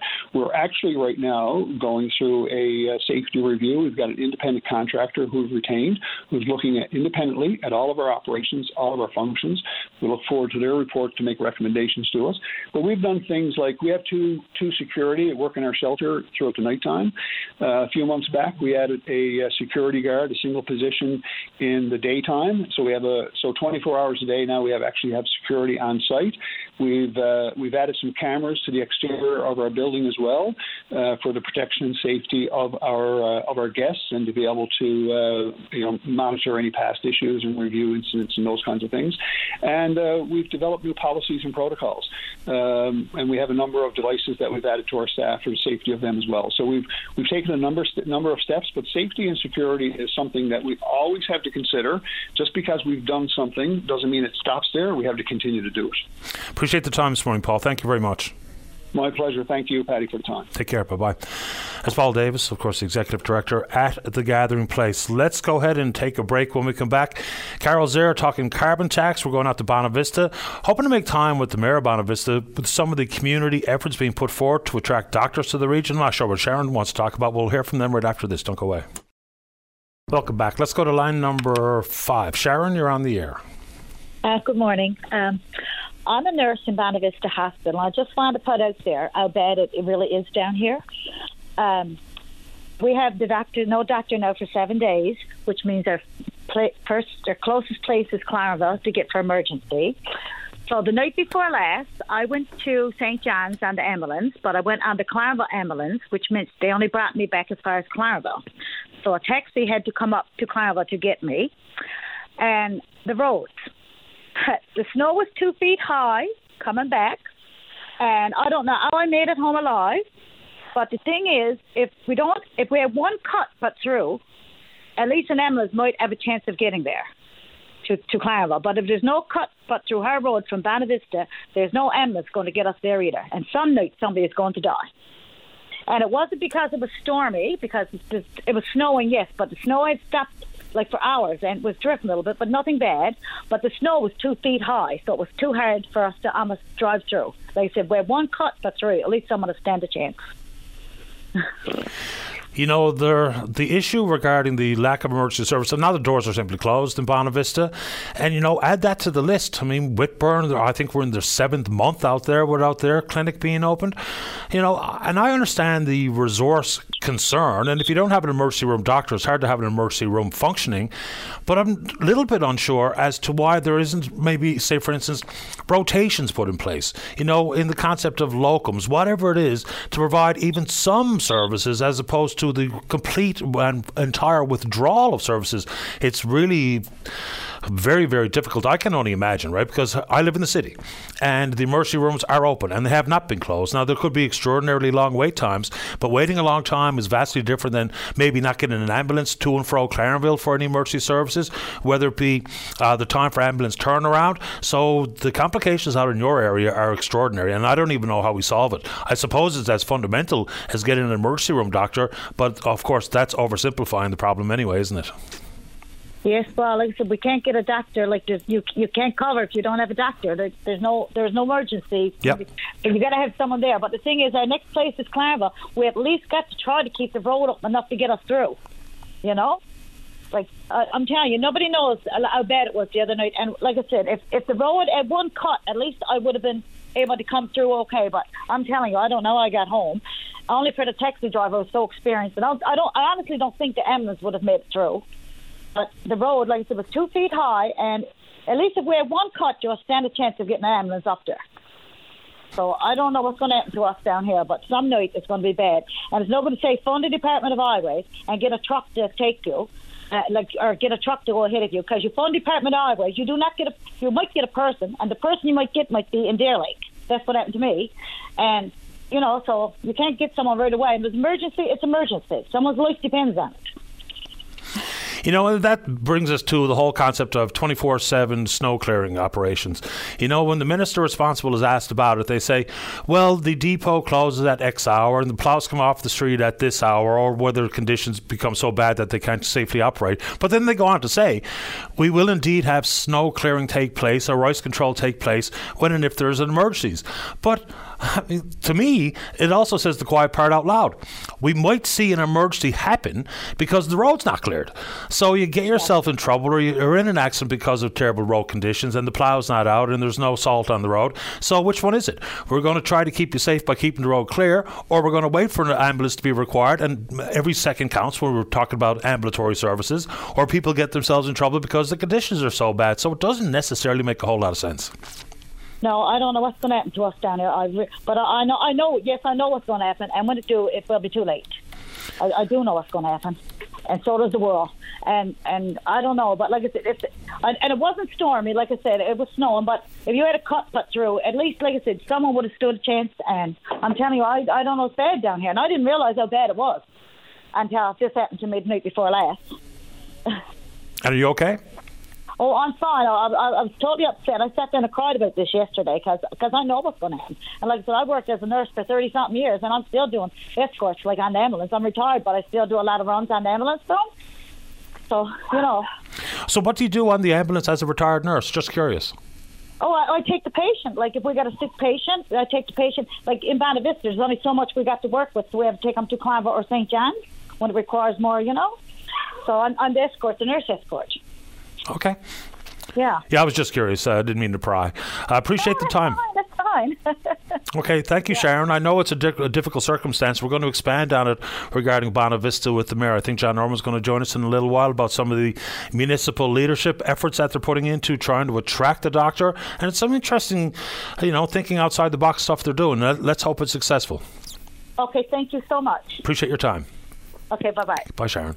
Let's go ahead and take a break. Appreciate the patience of you two in the queue. We'll get to you right after this. Don't go away. Nutrition, exercise, keeping the cold at bay. Whatever keeps you feeling great, the Wellness and Healthy Lifestyle Show on your VOCM. Welcome back. Let's go to line number 3. Carol, you're on the air. Hi, Patty. How are you? Doing okay. How you doing? Not too bad. I was wondering about the carbon tax, the rebate that was supposed to be given to people that burn oil that Seamus O'Regan had on. I had never heard nothing on it. Do you have to apply for that? No, carbon tax is an automatic issue. Now, I'll admit freely, I'm not 100% sure how the federal carbon tax works because we've never lived with the federal carbon tax plan, and it's coming to town, coming to this province in April, is my understanding, which we'll see our first carbon tax hike, which is a couple of cents on a litre of gas, for instance. But how the rebate works and how it gets averaged out, because, for instance, if I have full-on electric heat in my home, what kind of rebate can I anticipate? Because I probably have a vehicle or two that uses gas or diesel or something. So, Carol, I'm still trying to figure out exactly how it's going to work. I was under the understanding that a family of 4 would get a rebate of $325 4 times a year. There is a calculator out there. But it didn't say if you had to apply for it or what, right? Yeah, let's see here. Yeah, carbon tax rebates are $528 for an individual, $264 for a spouse or common law partner, $132 per child, $264 for the first child in a single parent home, and on it goes. So there is a carbon tax calculator that I've tried to use. So it's in place right now in Manitoba, Alberta, Saskatchewan, PEI, and of course coming here. The big problem that many people have with it, well, people have a problem with the carbon tax anyway, I would suggest, but it's the application of an additional tax on home heating fuels, which we've been exempt from for the last couple of years when we had our own provincial carbon tax in place. And of course, all that revenue went to the province. Now that's all going away, and it goes to the federal government, albeit with some rebates in place. Some people claim that you get about 90% of what you spend back in the form of a rebate. And if it's as fundamental as everyone gets that number that I just quoted, fair enough, but I still really don't know how it works, to be honest with you. No, I don't know either. I was under the understanding that it was going to come out in January, and they said, like the carbon tax won't be put on us until July, but we were going to get some rebates even before July. But, I mean, we never heard nothing on any of it. And I was wondering if anybody else heard anything, right? I've actually tried to get someone from one of the provinces that have the federal carbon tax in place to come on and tell us exactly how it works, because I'll admit I'm not really sure what it's going to mean for people in this province. There are lots of calculators out there to use, whether you're a newcomer. Do you need to, here's the one. Okay. You don't need to apply to receive payment for the they call it CAIP. So what is CAIP? The Climate Action Incentive Payment. Okay, so that's the carbon tax. You don't need to apply to receive the payment from carbon tax issue, the incentive program. Canada Revenue Agency will determine your eligibility when you file your income tax and benefit return, and will send you payments if you're entitled to them. So very much like GST. When you go ahead and file your taxes, it's evaluated whether or not you are qualifying for that. So in order to continue receiving your carbon tax rebates, you, your spouse or common law partner, if applicable, must continue to file your income tax and benefit return every year. So it's as simple as that. You file your taxes and then you're deemed eligible for the refund if you are indeed. Okay. Yep. So you have to wait till the income tax is done this year before you get your rebate. Yeah, and so there's not going to be any implications until April, I think, where we're going to see the 2 cent hike on gas. Now, here's further, this is why I'm a little bit confused about it. So it says, how much can you expect to receive? Okay. But for the provinces that are on the federal plan, the numbers are different. Say for individuals. In Ontario, $373. Manitoba, $416. Saskatchewan, $550. Alberta, $539. And very similar differences when you talk about, for instance, per child. Per child in Ontario, $93. In Manitoba, $104. In Saskatchewan, $138. In Alberta, $135. So that's why I'm still confused exactly how it's going to work here, what the numbers will be specifically, because they're different everywhere. Okay. I was just under the understanding, to me, I thought we were supposed to get it this month, or January month, right? But anyway, I didn't know then if it's been scrapped or what, right? Yeah, and there's an email comes, and this is something that, again, adds to the confusion. So on your 2022 income tax, there's boxes you can tick if you live outside the Avalon Peninsula versus inside. There's some thought that there might be places in the province that don't get a rebate. I can't confirm that. Okay. But what I'm going to need to do, and maybe myself and Dave Williams can put our head together and get someone to come on, and not a politician, someone to come on and tell us exactly how it works, exactly what eligibility means, and whether or not there's going to be parts of the province left on the outside looking in. So I'll work on that particular guest, and I'm telling you, it won't be a politician, it'll be someone else. Okay, Paddy, thanks for that. Thanks, Carol. All right, Jane, bye-bye. Take care, bye-bye. Bye. And so another email on the same issue. This one's from Donna. Okay, so this from Canada Drives. I actually have that website, so I will get into it a little further. But, while I'm trying to figure it out, and the provinces that are on the federal scheme and all getting different returns or rebates, so I guess, Dave, let's try to figure out maybe someone maybe Trevor Tome or someone out in Alberta to help us understand exactly what's coming to town. Then we'll have to get someone locally to figure out exactly how it's going to work here. Will it be comparable to Ontario, Saskatchewan, Alberta, Nova Scotia, wherever? Line 1, Kevin, you're on the air. Good morning, Paddy. How are you? Not too bad, you? Oh, not bad, sir. Yeah, that's a bit of a kerfuffle, isn't it, that carbon tax? But it is, yeah. And one thing about it, I mean, if Reagan and them were saying you're getting back what you're paying in, if not more, well, why even bother? Why not just let us keep what we got? What's the difference? Well, the thought about pressure points and market pressures, will indeed encourage people to make some different choices, whether it be with different sources of heat in your home or the different type of vehicles you drive and all those types of things. But I get it. I've never really understood why it is structured the way it is. Emissions in the country have gone up, maybe not as much as they would have with the population growth. But again, I know why the carbon tax has been the favourite of just about every political party at some point in time. Now, of course, we talk about this more about the political issue versus the policy issues, but that's the nature of the beast too, isn't it? Oh, it is so, sir. And that's not why I called you, though. And I will be quick. I was going to say I won't be long. But what about truckers and people like that? Now, I'm not one myself, but I mean, them guys are going to be paying extra. So will they get extra back? Which they should. I'm not saying they shouldn't, but they should get extra back. And if they do get it back, well, then costs will be passed on to the consumer, because now they're not paying extra for their fuel, because they're getting it returned, so that shouldn't come on to the cost of the goods. But anyway, that's just something I just thought about. But having said that, to get to the point where I called you, was how long ago was it that Fiori came out and said they were going to release how the public utilities do their adjustments? Yeah, I don't know. The only person I've heard speak to that was Minister Studley. But I suppose when a minister says it, it also comes indirectly from the Premier. But it's been a while, and I don't think I've seen any change in the way we get information from the PUB regarding price adjustments. It's basically the same thing every time. Market circumstances, blah, blah, blah. So the one point that I keep going back to on that front is, even if I know the recipe, it doesn't make the cake taste any better if we're going to have more and more costs associated with heating my home or filling up my rigs. But yeah, I'm still waiting for it to come too. Yeah, it's more on the side of accountability instead of just wondering, they're going willy-nilly with whatever. I mean, you're publicly funded and everything else, so we have a right to know what of course. process and what formula you're using to come up with this. So I'm just wondering, they said it was going to happen, so is there any process on it, anything coming out? Not that you're aware of. Well, no, we haven't heard anything. Just ever since we were just told there will be a more transparent process coming from the PUB, where they tell us exactly how they arrived at their decision versus very vague references to the price of New York Jet and how that impacts home heating fuels and the winter blend or anything else. So I don't know. I'd certainly love to know.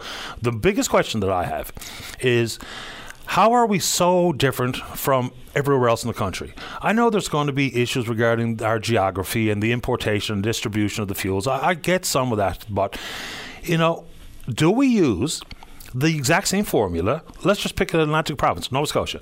Do we use the same formula as they do in Nova Scotia? And if not, why not? Exactly, I agree with you 100%. You got to come across as fair with this and make everything right for everybody.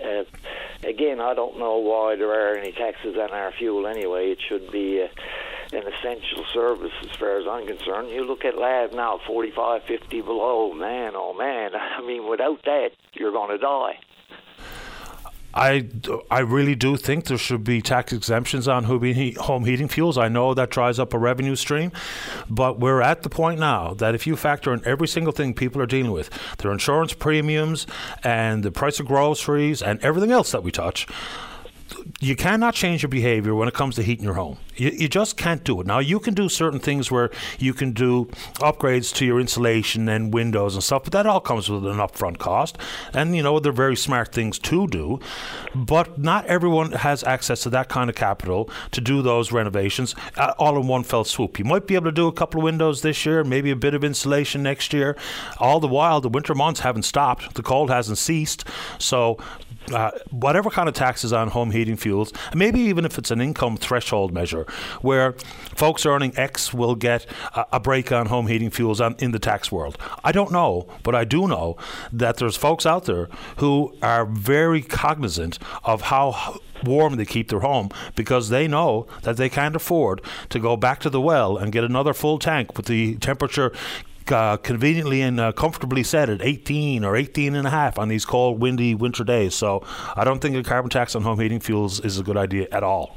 Oh, no, I agree 100%, sir. I won't take up no more of your time. You have a great day and keep up the good work. Thanks, Kevin. Okay. Stay in touch. Bye-bye. Helpful email from listener, and we really appreciate it. Newfoundland and Labrador residents will get their first climate action incentive checks in July because the first implication of the carbon tax doesn't happen until April in this province. Okay, so you get your first climate action incentive check in July. Individual adults will receive quarterly payments of $164 with an additional $82 if a second adult lives in the home. Households will also get $41 for each child who lives in the home, vastly less than other provinces, meaning a family of four will get annual payments of $1,312. Thank you to this particular lady for sending me that info. Let's take a break. Don't go away.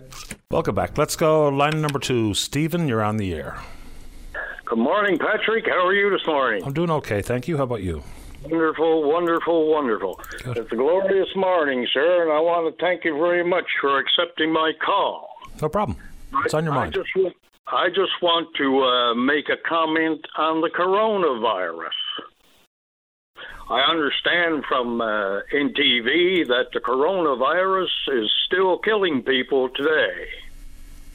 Mm-hmm. And that there are clergymen out there and there are Christians who will not take this coronavirus shot because they believe that it's to be the mark of the beast. Well, there's lots of people unwilling to take the vaccine, religious or otherwise. Yep. No, I'm just making a comment on it now from the scriptural point of view. I am not a theologian, a Bible scholar. I'm not an ordained clergyman. I want to tell you something, Patrick. Okay. I went and I took the corona shot twice. According to my scripture, the coronavirus, when you take the mark of the beast, you take a mark in your right hand or in your forehead. When I took my shot for the coronavirus, I took it twice. I took it in my shoulder. Yeah, that's where they administer it, yep. Yeah, that's where I administered to it. Twice is mentioned in the scripture about this mark of the beast being in your right hand and in your forehead. When I went and took it, I received my shot in the shoulder. If they had took out the needle and was going to give me a shot in the right hand or in the forehead, I would have certainly questioned that. So there are clergymen who are instilling this kind of stuff into their congregations, and there are Christians believing it, that this coronavirus injections that you received is the mark of the beast, which is completely false.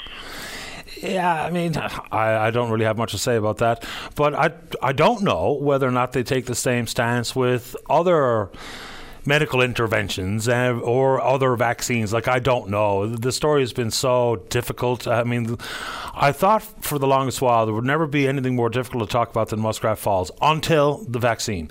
And it's pretty unmanageable conversation. You know, people will do as they see fit.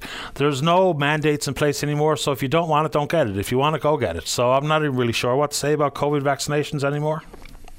No, I just hear some Christians say that they don't take it because they believe it to be the mark of the beast. But if you line it up with Scripture and use common sense, you will see that it's the mark of the beast is a mark in the hand, right hand, or the forehead.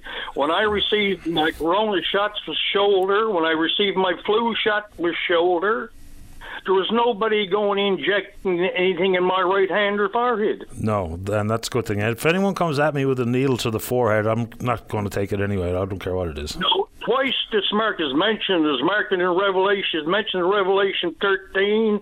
Is mentioned in Revelation 14 about taking it in the right hand or the forehead. Got it. Yep. I took it. Amen. I took it in the shoulder. So therefore, it's certainly not what some people claim it to be. And fair enough. I mean, I don't know why some of those conversations happen and who believes it or who doesn't, but it's all been a real mess. I can tell you that much. Yeah, well, when ordained clergy or whoever they are get in the pulpits and steer more fear into their congregations than what's needed, telling them don't go this because it's the mark of the beast. If you take this, you won't be able to buy or sell. But that's not today. You can go to Sobeys if you got the injection, or if you don't have the COVID injection. You can still buy your groceries. You can still buy the fuel for your car. You can still purchase whatever you want, but the only ones, according to Scripture, that can buy or sell is those who have received the mark of the beast. Yeah, okay. The mark of the beast, so, yeah, okay, whatever.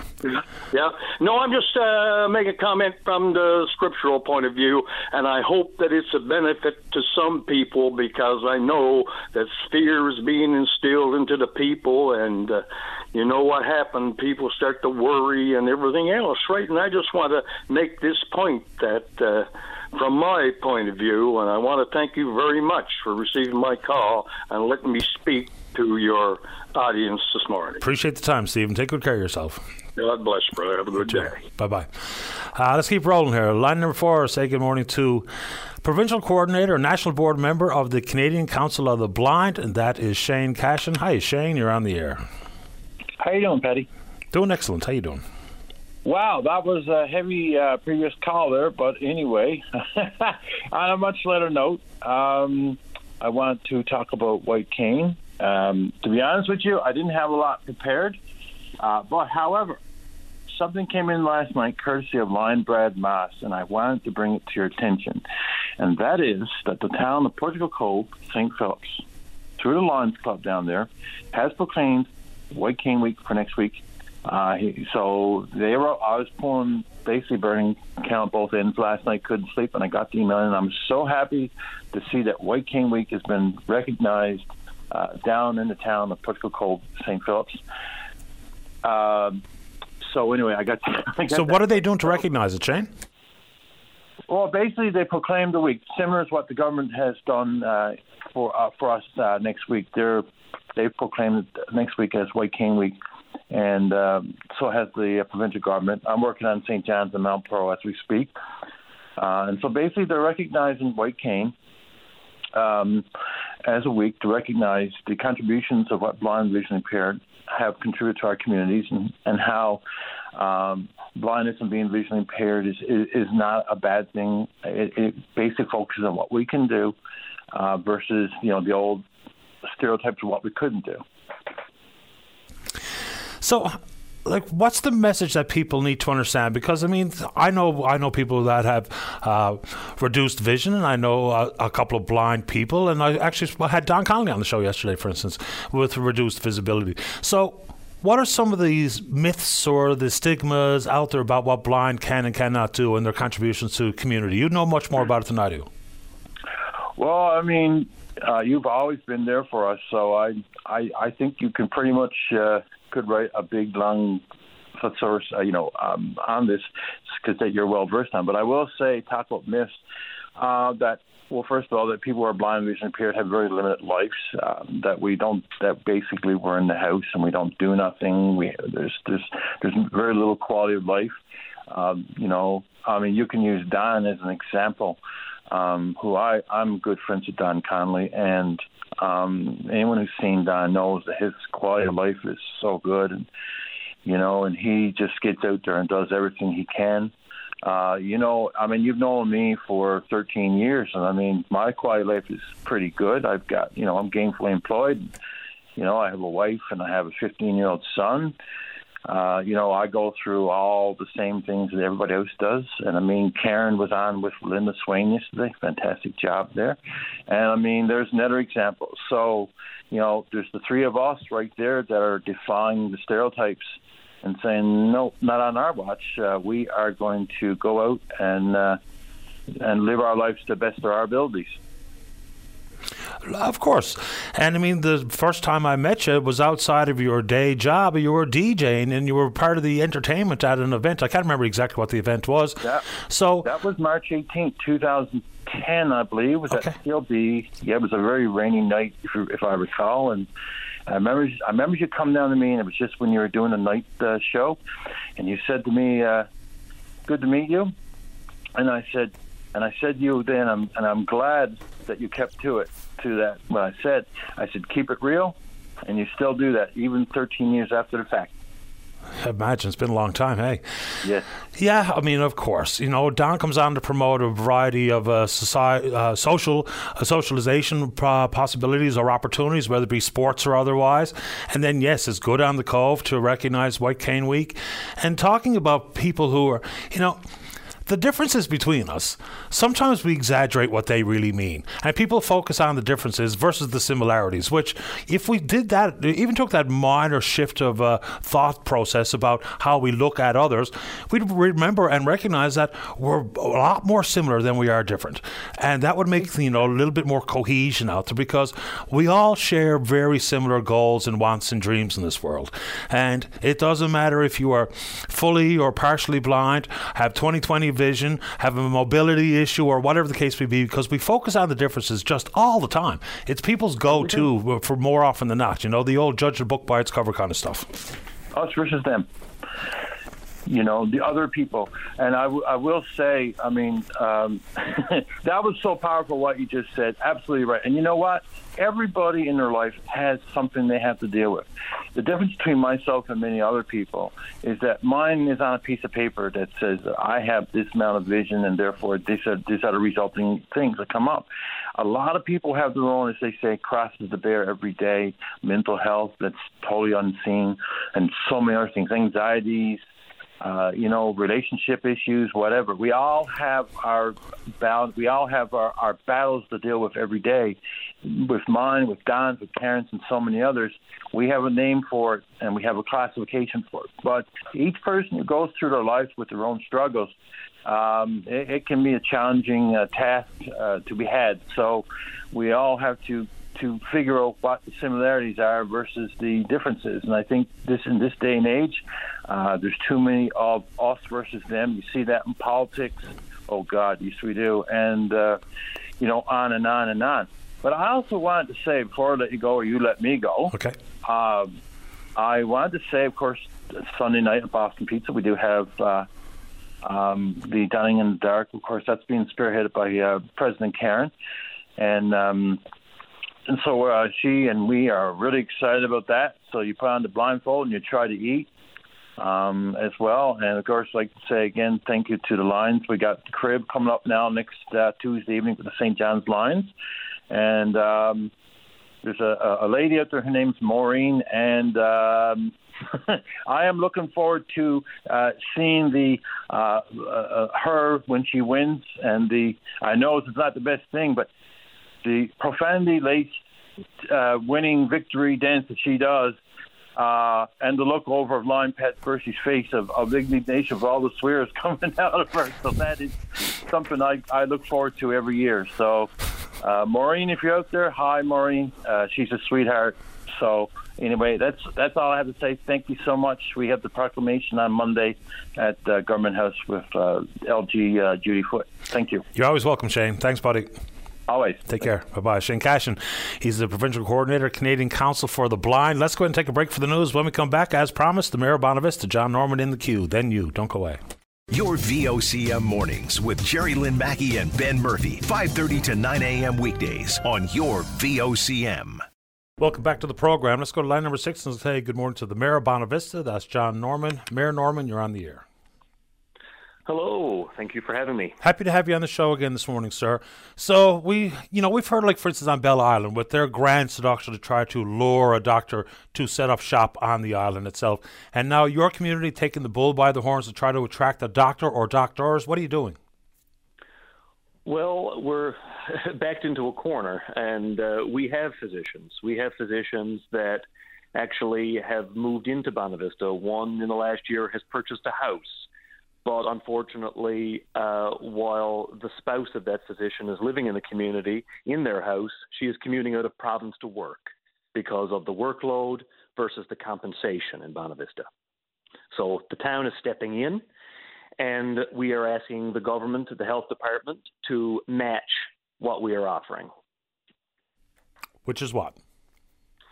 We have not yet finalized, but it would be in the tens of thousands of dollars per physician, plus a service building lot that is in the $60,000 to $70,000 range for $1. I would imagine. So when you float this stuff amongst your fellow members of council and the general public, when people feel like they're backed into a corner, not only does it present an opportunity to think outside the box, but it's to take one on the chin, so to speak, financially, to secure what is probably the most important thing in any community, is access to healthcare. It is the most important thing. Citizens are very upset, very nervous. We have a hospital here that serves over 8,000 people, and the bottom line is this is not good enough. I'm not further listening to Category A versus Category B. Yeah, right. Category B physicians are paid less. We are not Category B citizens of this province. That entire labeling protocol doesn't make a whole lot of sense to me. Anyway, I'm not even sure what qualifies for one of those particular labels. So the real-life implication for people who live in the community is, of course, very worrying. We had a caller earlier, Sharon, who's a retired nurse, talking about, desperate road conditions one night and the ambulance having to struggle through very deep snow and the problems that presents. Are you seeing people actually leave Bonavista because of healthcare, and they're saying that's the reason? Yes. We have, as a municipal council, already calculated 7 people that have left the community since the beginning of December based on health care. We are a community that have been fighting, as you know, for years and finally stabilizing and growing, showing success, having a lot of positive news stories coming out of Bonavista.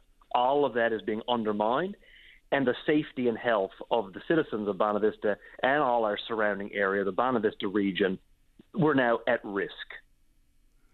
Someone also mentioned a curious point on healthcare and access to healthcare is, your community has done a great job, and we'll get to some heritage-related matters in a minute, but, when people consider where to make their vacation stops, I don't know if I've already even gone down this road with, making sure there's access to healthcare that can qualify inside my travel insurance, what have you, but do you think that plays a role?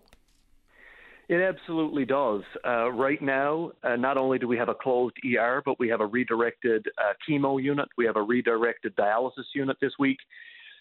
Staff at the hospital in Bonavista can tell you, especially during spring, summer, and fall months, we have visitors that come in that avail of these services that schedule well in advance. Dialysis while they're traveling. They can only go in areas where this is offered. Chemo scheduled in advance. And besides the over 8,000 people this serves on a year-round, day-to-day basis, then there are the tens and tens and tens of thousands of people that every spring, summer, and fall come to our region, and so many of those show up in the ER with broken bones, with heart attacks, with other complications. This is not good for really anybody. And what is most frustrating is the money and time, human resources, that are put into Band-Aid solutions. Right now, I want to make it very clear that there seems to be money available to pay for locum physicians to come in from out of province to cover short shifts and stints at our ER, flights, hotels, rent-a-cars, etc. But there is not money to increase the compensation for physicians living and trying to work in Newfoundland in this system to the amount of literally hundreds of dollars a shift, while we can fly them in from across the country. I find that ridiculous. It is ridiculous. And of course, this is not, the perfect or ideal scenario, but Sharon described just the trip to Clarenville. When the minister responsible for the highways talks about snow clearing, they'll say, well, the plows will be operating from this hour to this hour, taking off the road if there's really terrible weather. And then, of course, the plows will be there if emergency services are required. But, of course, the lack of plows might lead to emergencies. So what level of communication do you have between the municipality and that department to ensure that if there's a need to make your way to Clarenville in the middle of the night, in the middle of the storm, that the roads will be clear and safe? This has been raised to Eastern Health at the executive level. We have talked about helicopters. I don't know how that will fare if it's 120 kilometer hour wind in a blizzard or a fall hurricane or what have you. But we have discussed it. Everyone should know in the health authority, in the health department, the Premier's office, we've all had meetings with them. It's an hour and a half on a sunny day. It is well more than that on a stormy day, an icy day, a snowy day. And this is not a small little village in the middle of nowhere where we haven't really had major health care coverage in the past. This is the first time in over 150 years that the over 8,000 people living in our area have no access to emergency care. This is an absolute emergency and must be solved. Mayor Norman, anything else you want to say on the healthcare front? Because I have another couple of questions for you. Mm-hmm. Okay. So, here in this city, we don't do a very good job of preserving heritage, whether it be buildings or otherwise. It's one thing to have the Jelly Bean Row colorings, and that's lovely, but a lot of really important heritage buildings have gone by the wayside, been torn down, destroyed by fire or otherwise, including Baird Cottage recently. When you go to Bonavista, it has a very unique, distinct flair of heritage preservation. What was the driving force behind that, and what do you think the positive outcomes are because of what you've done in that community? Well, that is one of the top things besides people's safety that is going through my mind every day. It is incredibly demoralizing for many of us, like me and many other volunteers, community and regional leaders. We have spent not years, but decades safeguarding and developing the unique built landscape and culture, arts and heritage of the Bonavista Peninsula to such a success level that we are now one of the darlings of the province when it comes to tourism. We show up in academic articles, media releases across the country and globally as a rural economic success story, and it is being undermined. So it is very disheartening that we've spent all of this time safeguarding and trying to enhance community vitality through our unique assets, investing private money, public money, and now here we are. We can attract everybody from almost every profession, it seems, based on the amazing work that volunteers and community leaders have done here. But it seems we can't get the physicians worked out. And that is really unfortunate because I, too, think they would love to live in the Bonavista area and be a part of all the positive things that are happening here. It's a beautiful community. I mean, just visually striking many parts of Bonavista. And something else I learned when I was doing some volunteer work with CSE is that it's not just Bonavista as a standalone. There's been a lot of collaboration, especially on the volunteer front. I can't remember the actual term they used to refer to that joining of, I think it's 5 different communities and all the volunteer forces and horsepower they bring to bear. But there's something there's something different about what goes on in the Bonavista Peninsula on that front.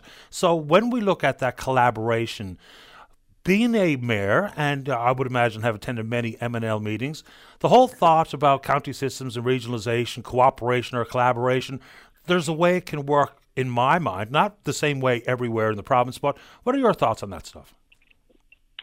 Absolutely, yes. I've attended a lot of M&L meetings. I've attended a lot of meetings on almost every subject under the sun, it seems, lately. And there is room for collaboration, and it's actually something we're discussing with our surrounding municipalities on the subject of healthcare. As you referenced at the top of this story, we're looking at compensation and what we can offer. We're also now beginning to reach out to surrounding municipalities to see what we can do in partnership. We're not the only community on the peninsula. We may be the largest, but there are others, and this is, like many other issues, a regional issue. So we have to approach it together. Yeah, I mean, I know there's some pushback coming, especially from folks who were left on the outside looking in at the working groups doing this initial piece of work on regionalization, notably the LSDs. And I understand that. If you weren't involved, then you think that, you know, you've been alienated for a reason, and there's maybe something unfair coming down the pike. But we'll see where that goes, because I think that's the next bit of business that the government either has to take action or just drop it, because no sense having it in limbo and unanswered questions, because you know what happens as well as I do. When you don't get answers to legitimate, fair questions, worst case scenario presents itself in your mind, and then all of a sudden you become unwilling to even entertain the conversation, which is we're quickly approaching that stage. Anything else you'd like to offer this morning, Mayor Norman, before we say goodbye? No, I think that's it, and I really hope we can resolve this situation and come to some long-term solutions very soon. The town of Bonavista and the region is ready to work with whoever wants to work with us. Appreciate the time. Stay in touch, sir. Thank you. Bye-bye. Take care. Bye-bye. It's John Norman, the Mayor of Bonavista. You know, it does probably take, not only at the provincial government level and the senior bureaucrats or the minister responsible, and in this case we're talking healthcare, to come up with incentives and compensation packages and adjustments to attract any healthcare professional to one part of the province or another. But I guess, you know, as been displayed on Belle Island, as being displayed in Bonavista, there's a role for municipalities to play as well.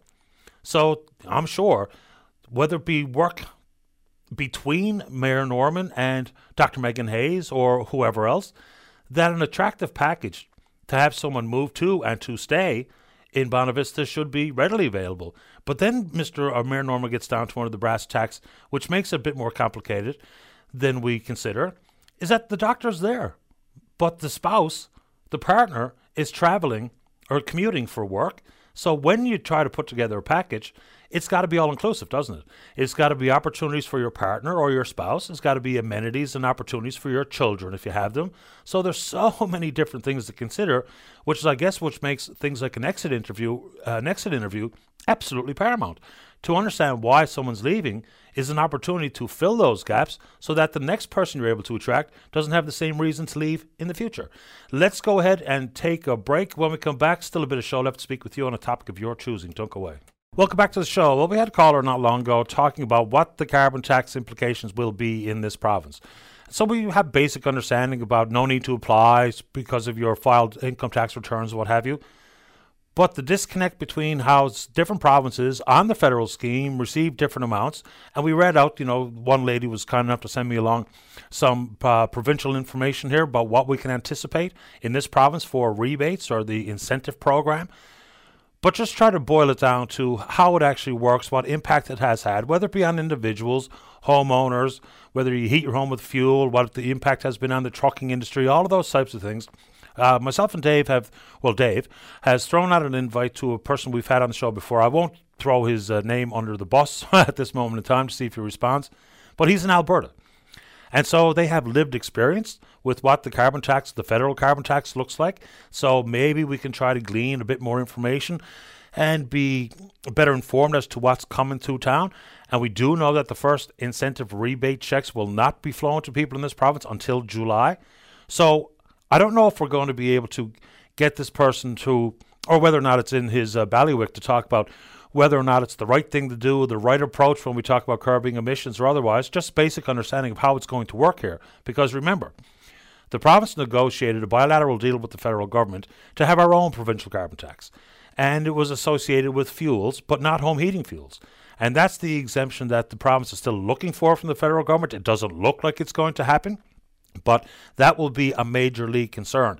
You know, when you hear the politicians talk about it, and the change doesn't happen until April, where we see an additional couple of cents on a litre of gasoline, for instance, but the thought that it's going to triple over the next 8 years, which is absolutely true. Sometimes we just hear that the carbon tax is tripling, and some people think that means in April the carbon tax will be tripled. Because at this moment in time, where are we? At about 11 cents on a litre of gasoline? So I've got people coming up to me all the time via email in particular saying, am I led to believe now that 11 cents is going to be 33 cents in April? The short answer is no. But that worry is absolutely out there. And whether or not we're going to see an exemption on home heating fuels regarding carbon tax remains to be seen, but it doesn't look good. So we'll see if we can get that particular guest who's well informed and knows exactly what the implications are and certainly has lived it as a resident of the province of Alberta. So we will get to that for sure. So if you want to pepper me with some questions that I can put to this fellow, then I'm happy to take that on as well. Let's go ahead and take a little check-in on the Twitter feed before we run out of time. We're VOCM Open Line. Follow us there. And, of course, I'm being told once again I'm going to hang at the upcoming Nuremberg trials. That's very helpful. Thanks for that. Email address is openline@vocm.com. What are we at out there, Dave? Oh, quick one. Someone also asked me in an email, as to why I didn't talk about any of the issues in the headlines today regarding crimes. Because a couple of days ago was Placentia and their localized worries. And then, of course, it's always in the news regarding town. But I would suggest it's right around the province where people are seeing a spike in crime. The RNC are reporting it. The RCMP are reporting it. And this morning, the headline, and the community in the headline, is Carbonear. And there was a vape shop that had 3 break-ins in, I think it's the last 10 months. The business has been absolutely destroyed. They were unable to secure an insurance premium they could afford, and so now consequently, because of these criminals and the vandalism and the destroying of their property and their business, they're closing the door. They say the renovations and all the money spent to bring it back to its past glory as an operating business would be in 6 figures, and they can't afford it. So we are seeing the spike, and we're happy to talk about those types of things, and hopefully able to talk about them not through the lens of fear, but through the lens of reality and what could and should be done. Also, we've hopefully got someone representing the Faculty Association at MUN coming on tomorrow. There's a lot of misinformation and a lot of confusion surrounding this strike, the motivation for, and what they're actually hoping for, what time frame that can be achieved. So maybe we'll get to that again tomorrow, hopefully so. All right, good show today. Big thanks to everyone who supports the program, and we will indeed pick up this conversation again tomorrow morning, right here on VOCM and Big Land FM's Open Line. On behalf of the producer, David Williams, I'm your host, Paddy Daly. Have yourself a safe, fun, happy day. We'll talk in the morning. Bye-bye.